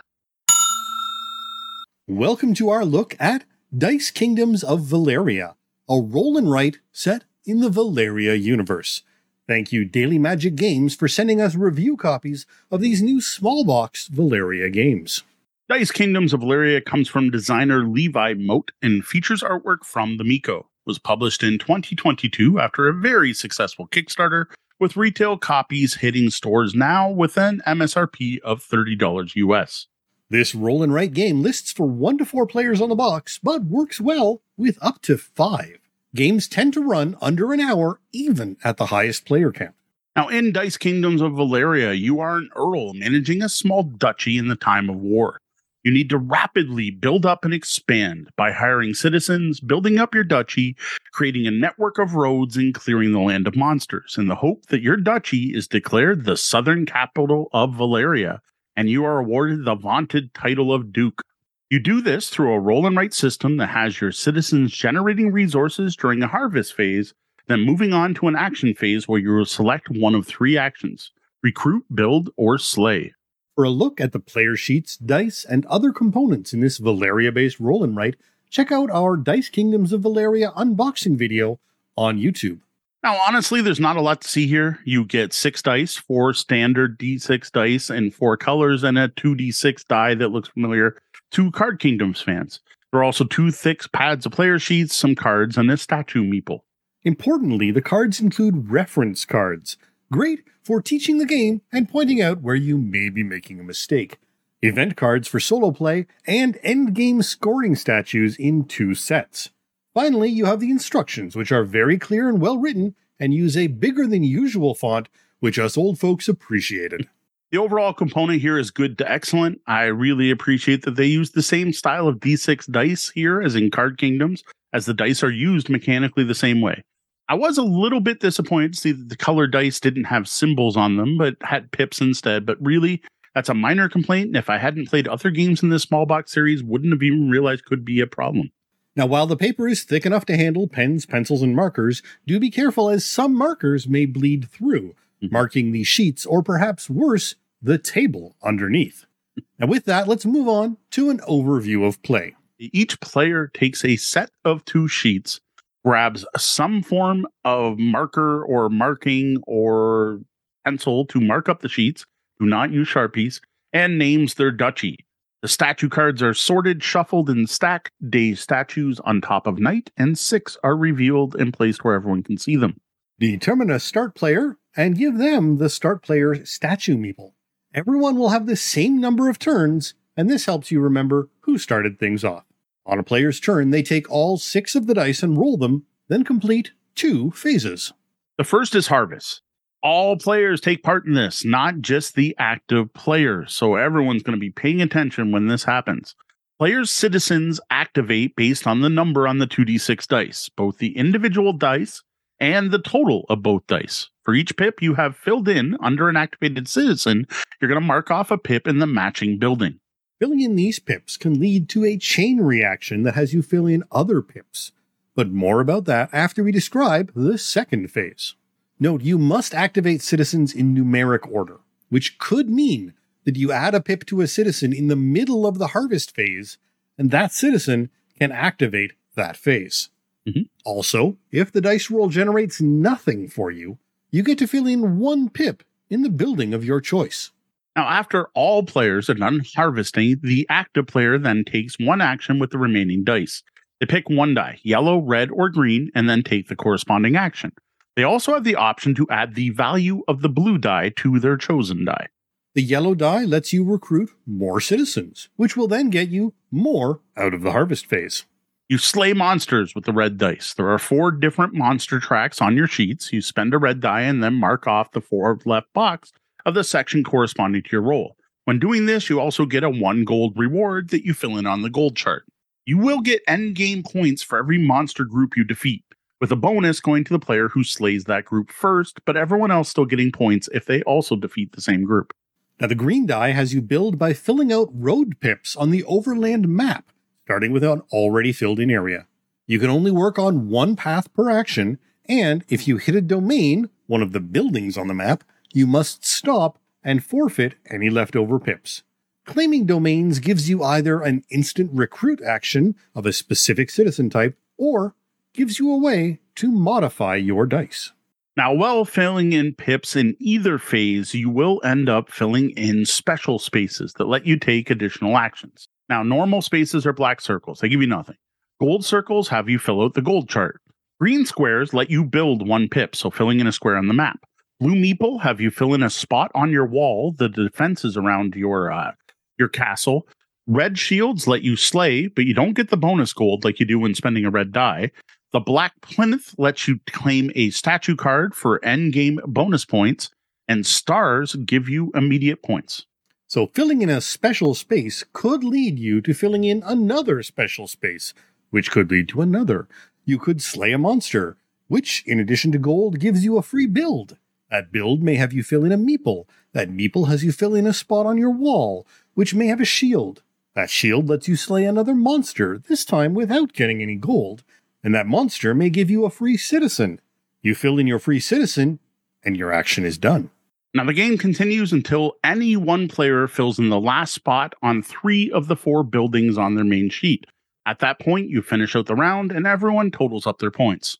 You get points for each statue, stars, the domains you reached, and monsters you vanquished. The player with the most points wins. Now, what we just described are the rules for playing with 2 or more players. Dice Kingdoms also includes a solo mode, which plays a little bit differently. Now, in a solo game, you only have 20 turns, which are tracked by crossing off a tree at the start of each turn. You then harvest as normal, but draw an event if you roll doubles. Events are terrible. They're absolutely horrible, and they usually have you crossing off spots on your sheet so you don't get the reward when you fill them in later. After the harvest phase, you do an action phase as normal, selecting 1 die and potentially adding the blue die to that one to take one of the 3 actions. Then you get a second harvest action, except this one, thankfully, can't cause events. Yeah, notice that, a second harvest action. I think that is an often forgotten rule.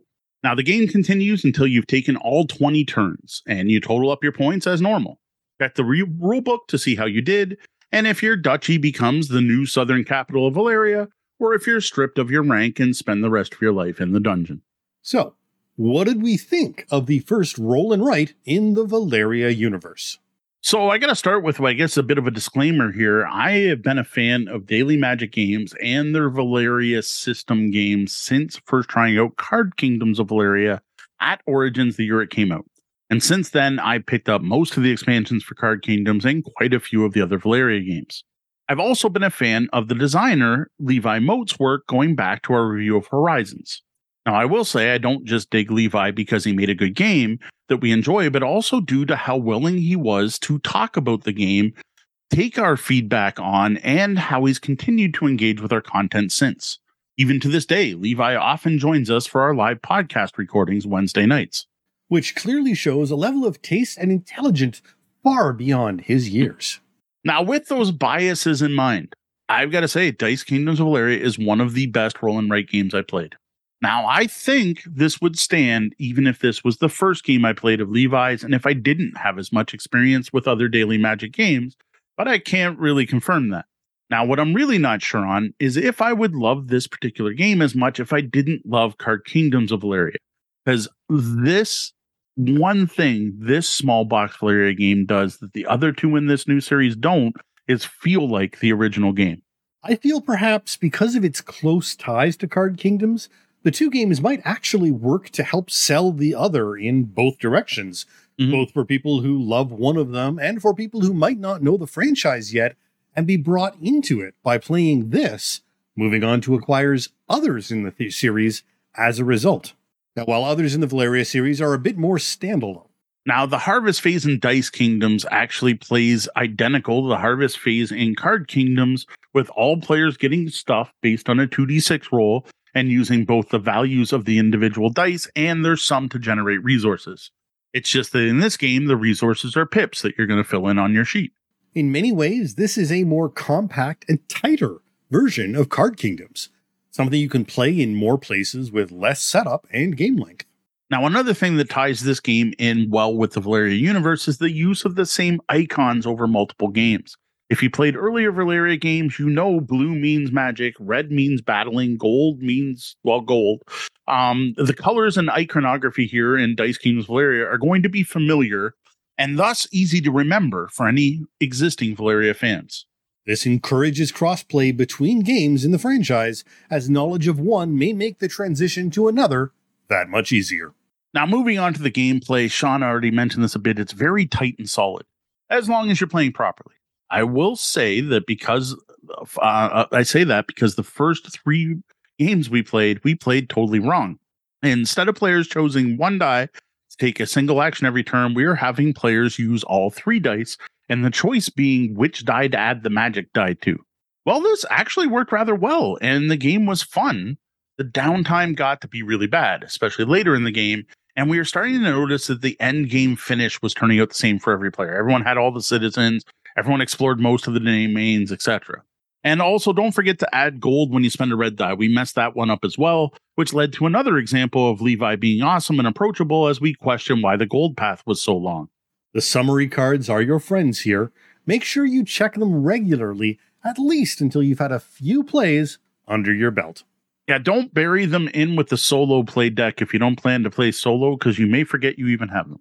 Now, what I think is noteworthy and why I even admit to this is that had we never realized we were playing wrong, I would still be here giving you a positive review. But when the game is played properly, it's even better. Way better. Perhaps not surprisingly, playing correctly makes for a shorter, tighter game with a wider range for potential outcomes. When playing wrong, games were starting to drift towards that single solution outcome with everyone becoming homogenous. Now, with only taking 1 action per turn, this game zips around the table, especially at 2 players. Holy cow, is it quick back and forth. The game is quick enough, and there are enough statues that you can even play it with 5 players, and it works perfectly fine.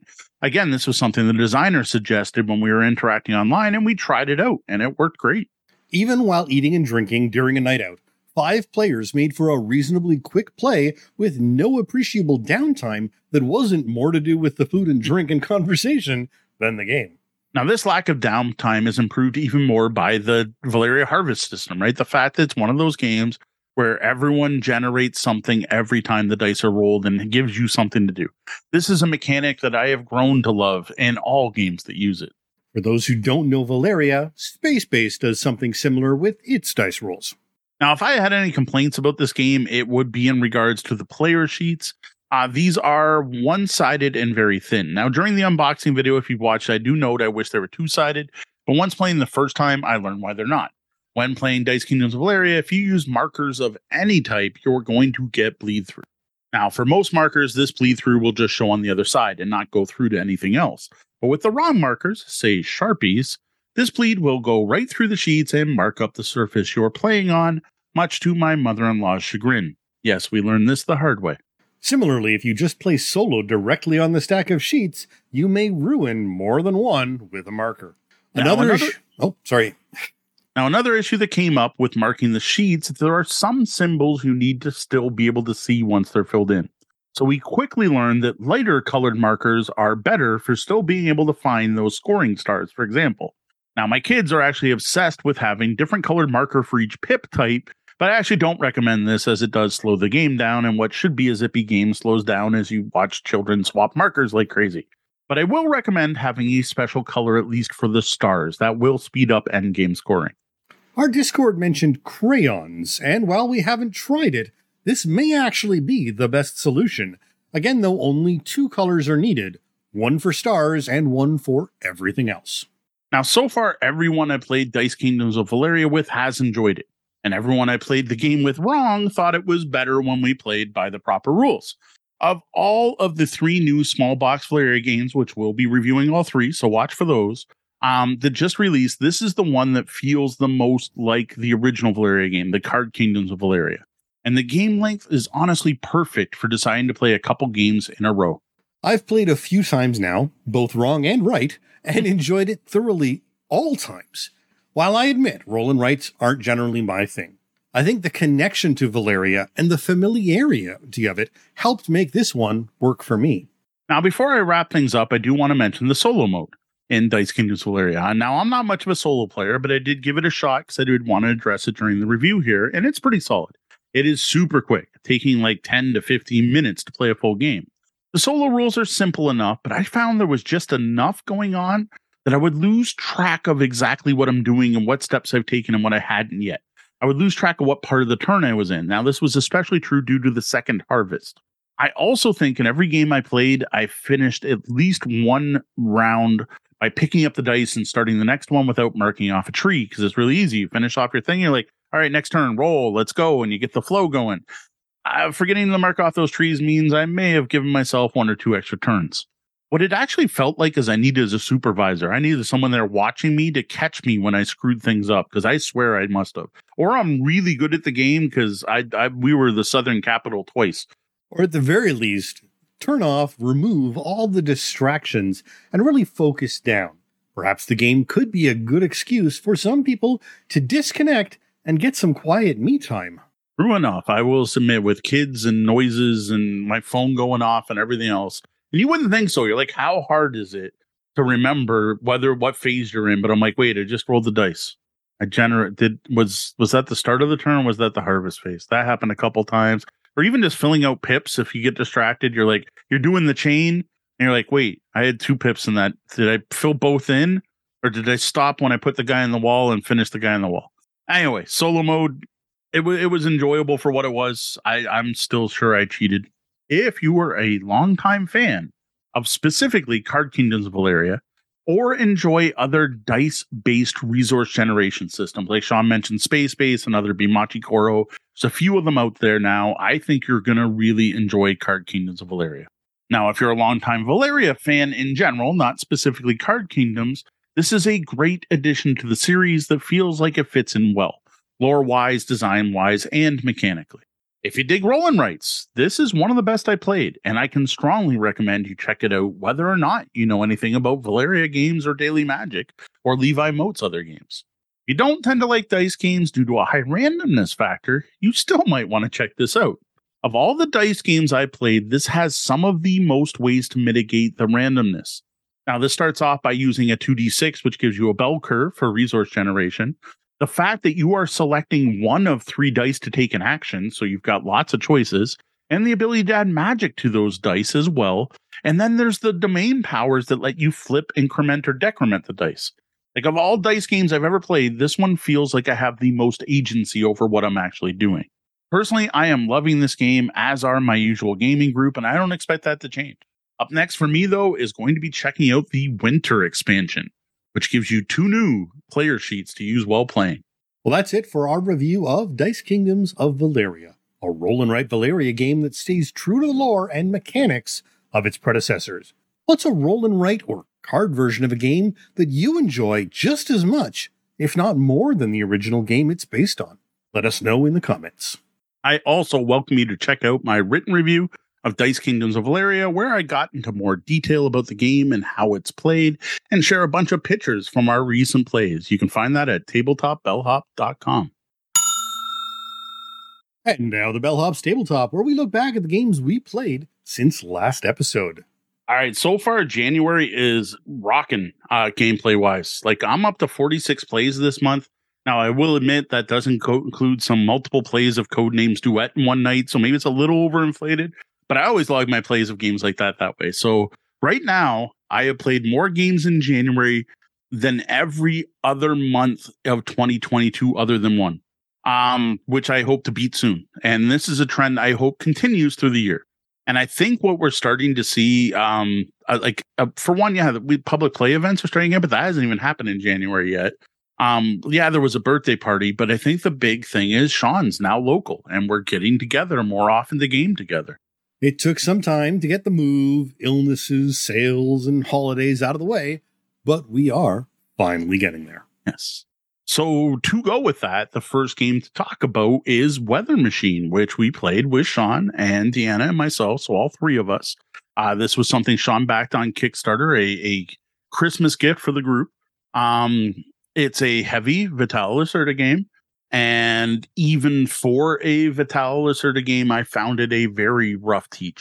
And that's with Sean also watching videos, and like we did videos, we checked Board Game Geek, we read rule questions, and it was still a bear to just get through all the different steps. Not that this is too unusual, but like Deanna fell asleep while we were trying to teach the game, which happens, but usually only with longer games and games she's less interested in, whereas she was really interested in playing this. Yeah, there's a lot of deep interconnectedness, which makes the game great, but really ratchets up the difficulty. Yeah, and I just, it has that thing that I kind of hate in games, but I don't know how to fix it, is a lack of onboarding and giving you a decision point right at the beginning. You kind of need to know how everything else works.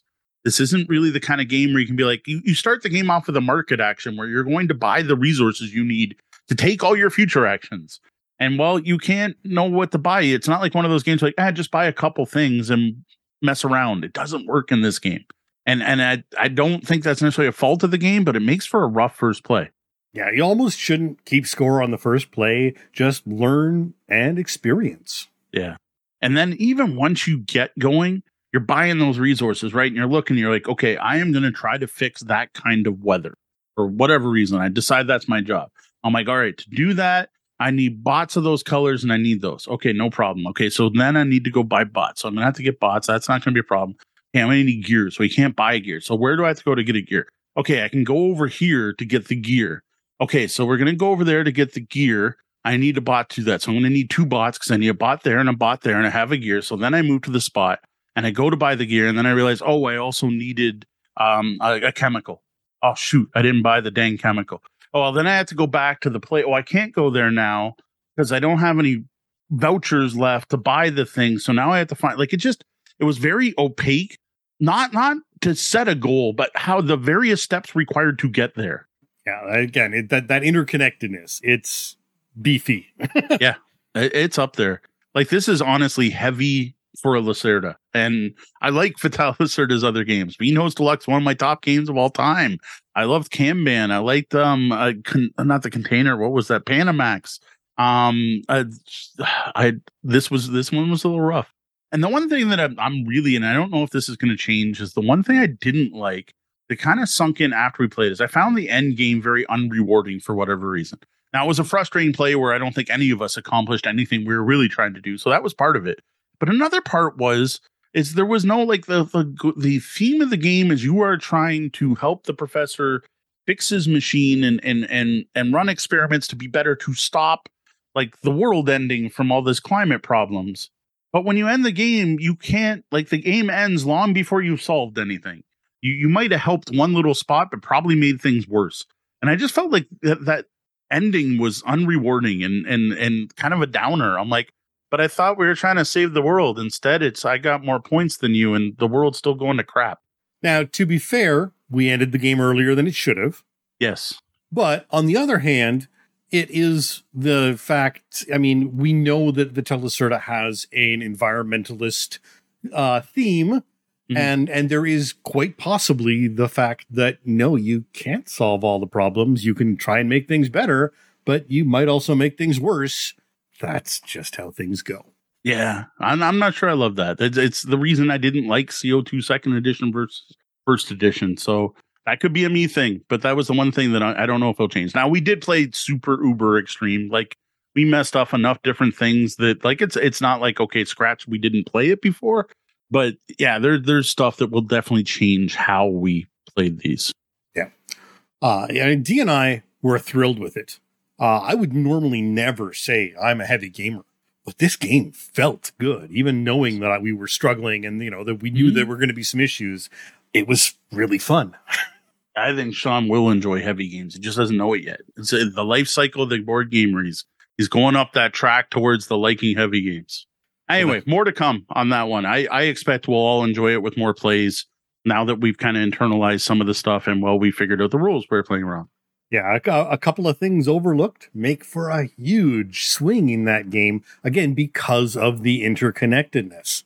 Next up was my birthday. Since we're a gaming podcast, I'll mention the gaming gifts I got. That was the Invaders from Afar expansion or Scythe, which gives you 2 more armies to use. And player count up to 7, which, that sounds, I got to try it sometime. And then the Encounters expansion, which is a whole bunch of new encounter cards that you mix in the deck where you're finding them. The neat part about that one is they're all from fans. It's like Jamie selected the best ones from fans. And I guess they actually add some new mechanics where you have like hidden things that you reveal later. So that sounds neat. And a couple of Azul promos that I'll do an unbox of and show off at some point.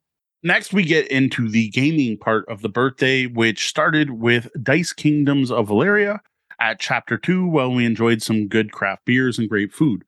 This was the first time playing with the proper rules for many of the players, Sean, Tori, and Kat at that point. And again, all good. See above, like listened earlier in the show.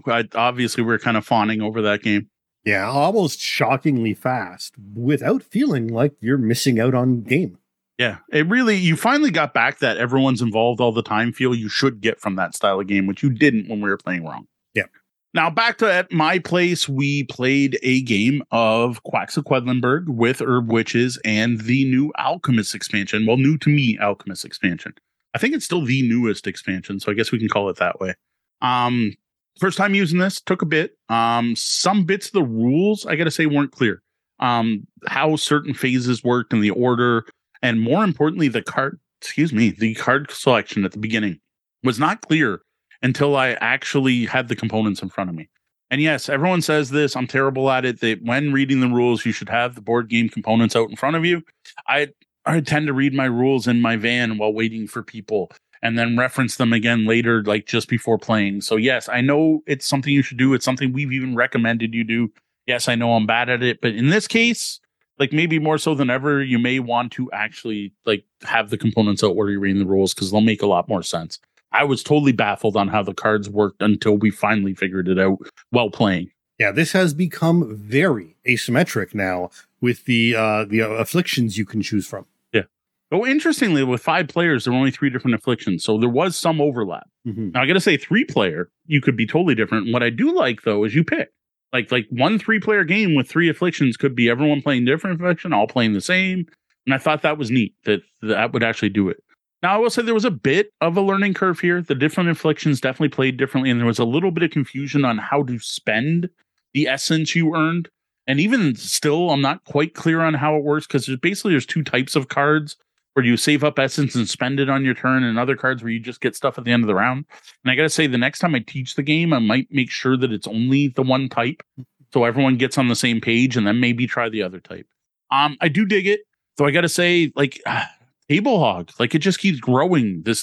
My pot is overflowing and it's going to explode if I add another expansion. It's like I've got 7 snap bangs on my game table right now. And if I pull just one more, it's not going to fit. And I've got an 8x4 gaming table. No, we only use about 6x4 of it, but still Table Hog. And the big problem, I think, is really keeping track of what ingredients you're using because they're randomized and you never know which version of the ingredients you're going to be using.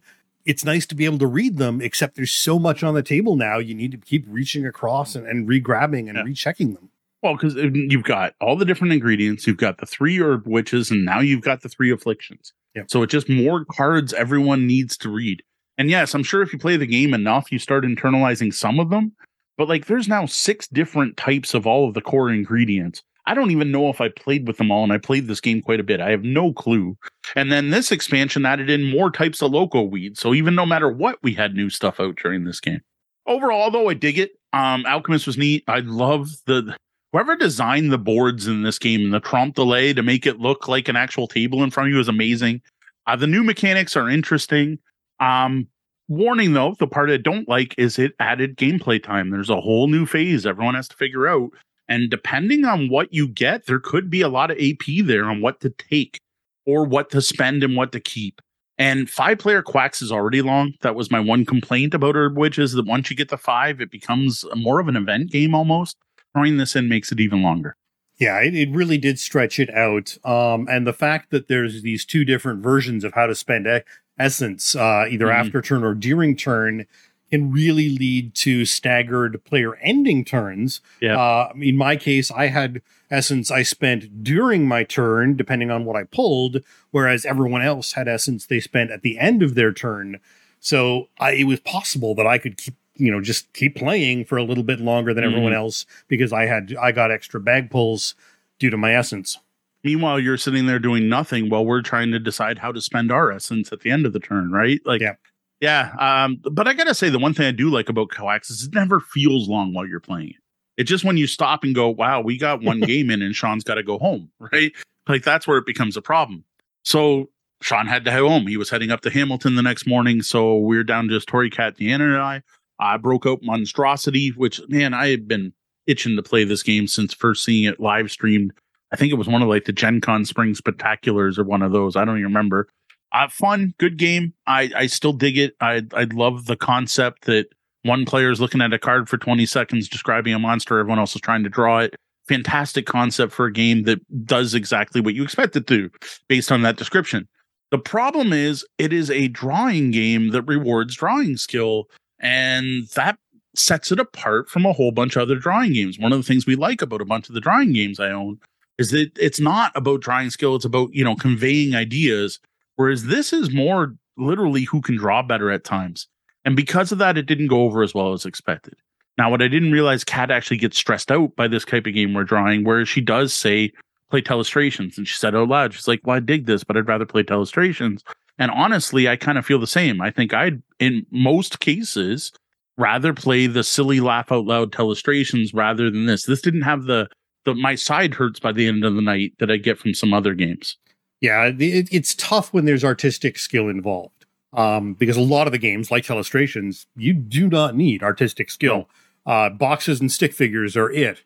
Whereas this game, you are trying to convey a description being given to you, and again, artistic skill matters. Yeah. The other thing too that was a bit of a problem with this game is it was a party and we kind of wanted to hang out and chat, and this was not a hangout and chat game. But that's not a problem with the game. That's just a problem in me. Let's play this silly drawing game, not really thinking about the fact that it's going to have everyone burying their heads in their notepads or whatever. Now, another thing I do want to bring up, because Sean's now seen the cards as well, that I mentioned the first time we played this game, is I like the art, but I don't like how adult's not the right word, but like just kind of disturbing, over the top, sometimes like violent, but there's no violence, but like bladed weapons and claws and slobbering teeth and creepy alien things going on. And if you have any phobia for any type of animal that might be mashed with another animal, you don't want to play this game. Old Man Logan, if you're listening, you don't want to play this game. Interestingly, the community on BGG says 6. The game is listed for 8. And I think 6 is a little young for some of these monsters. Yeah. I would not, maybe, they could draw something you were describing, but I would not want to be showing kids who are 6 years old these cards. No, I agree. Or some of them anyway. Yeah. My kids are older. They're in their teens, and they were disturbed by some of the artwork. So now that said, there is a cute, funny, happy version that we may pick up, but Sean has now seen the cards and he agreed, at least on some of these, are a bit much. Yeah. So realizing we wanted things with more interaction, and the fact I had a bunch of crap beers and I failed totally at doing that, I grabbed Ven thinking, hey, it's a party game. Yeah, again, you don't talk while you're playing Ven. Well, you do, but you talk about the clues you're guessing and you don't interact with each other. So another fail on my part. I guess I should. Deanna suggested I make a list before the night and possibly make a D6 table or something. I probably should have. But anyway, Ven's still fun. We played team-based, Deanna and I versus Tori and Cats. We played couples. Game's still neat. I dig that game. The more I play it, the more I'm starting to enjoy it even more. What I thought was really funny is Tori and Cat's team were playing a very different game than us. They were only using the outer circles, not necessarily intentionally. And what they were doing was throwing down a card whenever it was even tangentially similar to the word. Like this has brown in it and the word's brown. And they would just keep piling these huge piles of cards until their partner figured out what was the commonality between those cards. And I'm like, I don't even know if that's how you're supposed to play, because it's kind of metagaming it. But there's nothing in the rules that's against that. And I'm like, we got to play the hard variant where your first card has to be one of the inner circles because they're obviously avoiding that. And at one point I mentioned it, and Tori's like, oh, I totally forgot you could play in the inner circle. So he was basically playing not Ven. He was playing name 3 words with cards. I don't know. It seemed to work well enough for them at first, but then Deanna and I did end up taking the win, but it was a close game.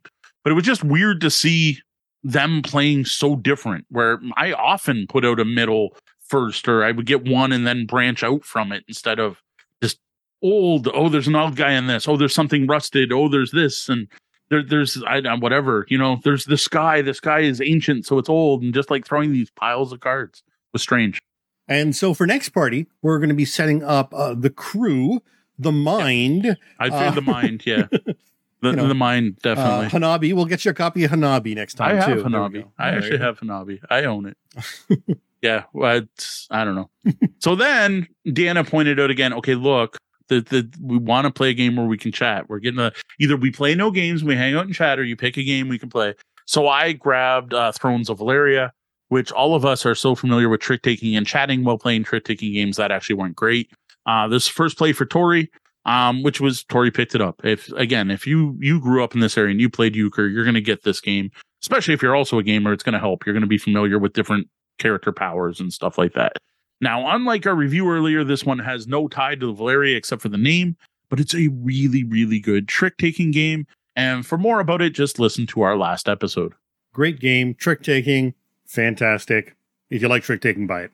Yep. Next, Tori and Kat had to head home. It was getting late. Dee and I were still good to go, or at least I was good to go, and Dee was willing to put up with me.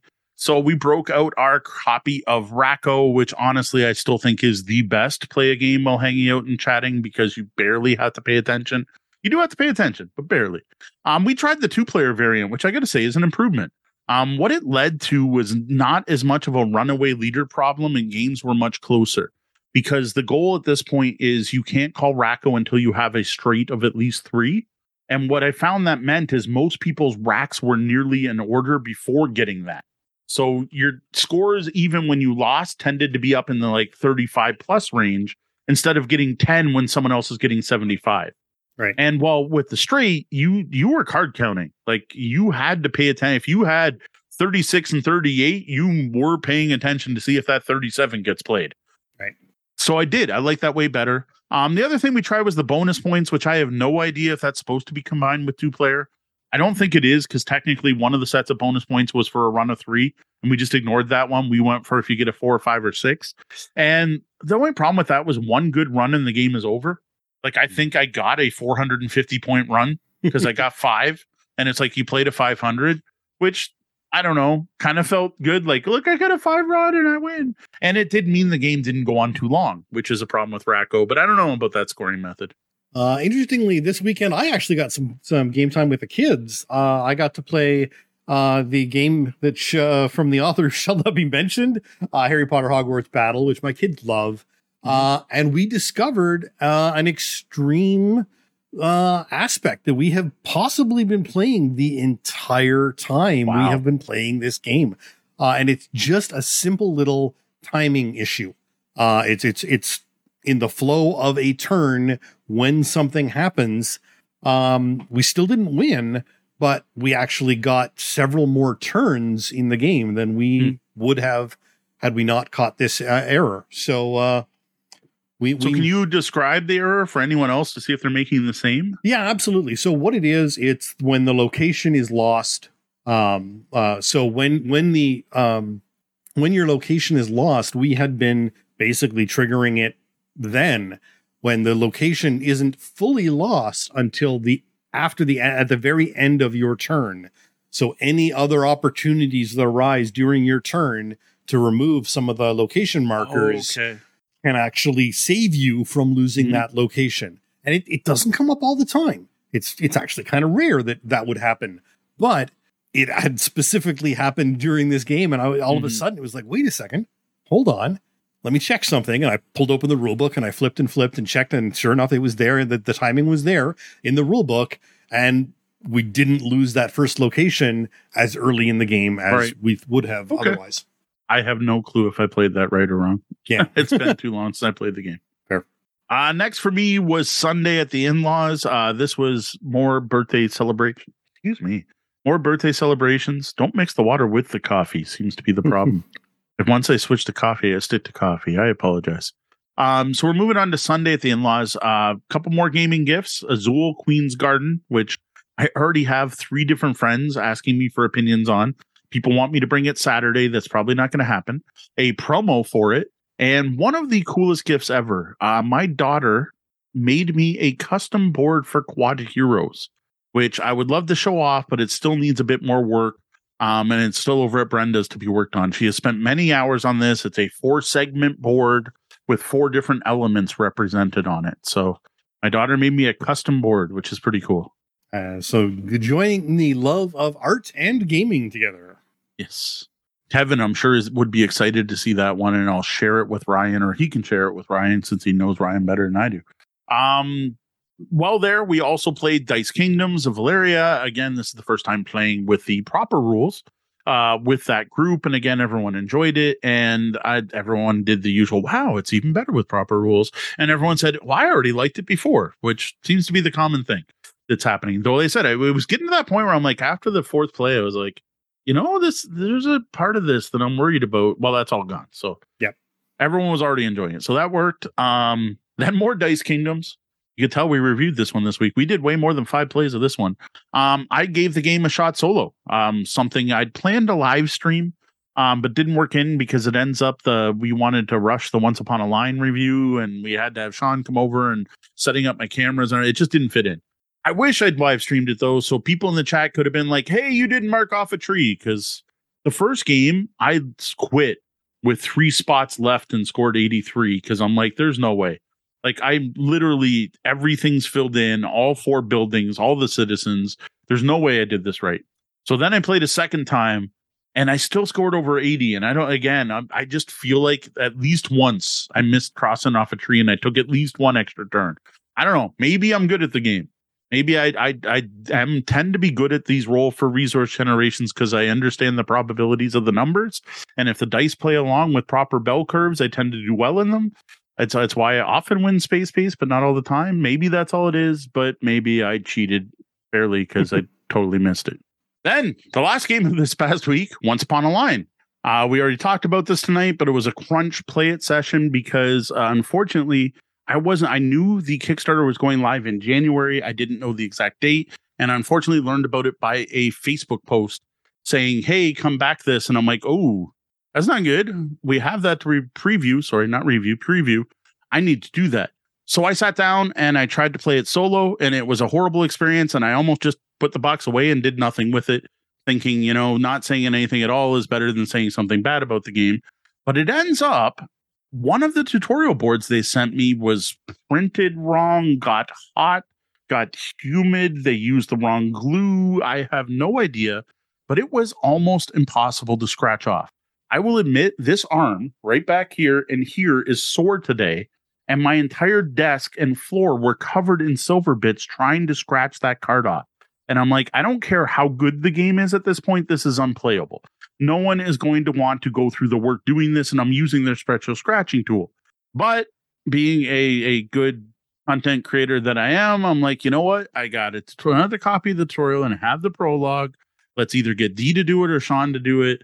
And then we'll all play the prologue together, or 2 of us will play the prologue, and we worked it out, and it ended up all 3 of us were free, so Deanna could take pictures while Sean and I played, and I am so glad we did. And they should be so glad we did, because like I said, I was in the throw it out in the garbage level of review for a bit there. And I don't know what happened. Like I watched Sean scratch off the first thing, and I'm like, what? Yeah, and it wasn't just my technique, because I tried the board that he had the problems with, and I had the exact same problem. There was a manufacturing error in that grid of destiny. The like graphics would rub off, but the silver stayed. Whatever, they didn't bond to each other or something. Yeah, and even the amount of schmutz created was way less when we played the actual game. like I shared pictures on Twitter that I would feel guilty about, but honestly, that was the game I had at the time. So it's not like I'm lying about the mess it made. It made a mess. Yeah. And I did sneeze at one point, which was bad. All right. Well, how about a look ahead? What do you have planned for the coming weeks? All right, so you're heading over Friday. Sean's heading over Friday. We're still debating if we give Weather Machine another shot or work on the Pile of Obligation. I will admit we are leaning towards Pile of Obligation right now just because of the number of things in there. Maybe we can fit in Weather Machine, but Deanna's kind of on my side here going, yes, we should play it again. Well, we still remember things, but it's not Obligation, and we have other stuff that we've had for quite a while. Yeah. So I don't know. I'm hoping for a bit of both, as Weather Machine is hard enough to grasp. The longer between plays, the less we're going to recall, but I do understand we have content to create. Yeah, I don't know. Maybe we save it for Sunday or for free or something else just to try to get some stuff in. So as for the Pile of Obligation, I want to get Smash Up Disney out, hopefully next week. At this point, I think I played it 4 times. It might be 5. It needs like 1-2 more plays max and we're good to go. So I want to do that. But then I have Dolce, which we played once at this point. So that's going to need some more plays in there, maybe even 2 in one night at least. It's still going to take a bit before we get to the review, but we need to work on that one. If Dee's busy, like if she has to deal with my mom or the kids or is cooking us dinner or something, maybe you and I can play through a game of Disney Epic Duels so we can get that one going. At some point, we need to get Horizon Zero Dawn back to the table. Like there's just a bunch of games we played a couple times that were just not quite at that ready to review point that I think we need to push over the edge before I start playing my own games. Yeah, it's it would be nice to be one of those reviewers who just played the game once and went, yeah, that's great. Okay, let's move it on. But we don't do that. And that means a lot of time is invested in playing these games to give an honest review. And the problem is none of these are really things I want to bring to the barbershop bar. They're not. That atmosphere was mostly casual gamers, people checking out the night for the first time. Yeah, there was one table playing a little heavier games, and I'm sure Deanna will want to play a heavier game. But nothing on the list of Obligation I think really fits. Maybe Smash Up Disney. Maybe I'll bring that one. So that does lead me to the next thing is Saturday. I'm co-hosting an open game night at the barbershop bar. This is our second event there. It'll be my second in-person event since the initial COVID lockdowns and my first public play event of 2023. Now, what I do plan on bringing is Drop It, Monstrosity, and Thrones of Valeria. I think all 3 of those are going to go over really well. I think this will finally be the right crowd for Monstrosity, but we'll see. And then, if I can think of any of the Obligation games that'll fit, again, Smash Up Disney might work. That might be a good one for that group. Well, I wish it played more players, though I think it'd be way too slow if it played more players. But it feels like it should be a 6-player game, but I guess we're stuck with 4. And then, like I said, I'm sure Deanna will pack something a little heavier, and I'm sure there'll be people there to play heavier games as well. This will be my first public gaming event since Gorinto was still a prototype. Yes. Now, along with this, due to birthday gifts, I'm going to need to sit down and do some more unboxings. I really want to dig into the new Azul, as do other people want me to dig into the new Azul. But I also have some Obligation stuff we haven't gotten out of the box yet, too. Like you can still see the Thunderbird behind me and some other stuff. So there is that to get to as well. I'm hoping maybe I can pick a day to get some of it done, if nothing else, just to get Azul open so we can try it. Because so far, we have enjoyed every Azul game. Always more content. Now, a quick shout out and a thank you to some of our VIP guests, our Patreon backers. We greatly appreciate their support. Brian Van Beek. Thank you, Brian. Why am I reading your part? I don't know. The Misdirected Mark podcast, a podcast to catch up on, along with many others. Diane Tuzano. Thanks, Ma. Dukas. Thank you. Evil John, we managed to find some pecan coffee, but it's not as good as quite what you sent us. It's still pretty good, though. Thank you, John. Well, that was the double bell. Yeah, I'm obviously burnt out, and I've reached the end. Like, we hit midnight. The pumpkins turned into a coach, and the horses have turned into mice, and all that stuff. Yes, I know that's backwards, but it's time to go home. My shift's done. Bye. Though the doors are closed, you can always find us at tabletopbellhop.com, all over the web as Tabletop Bellhop, one word, and on your podcatcher of choice.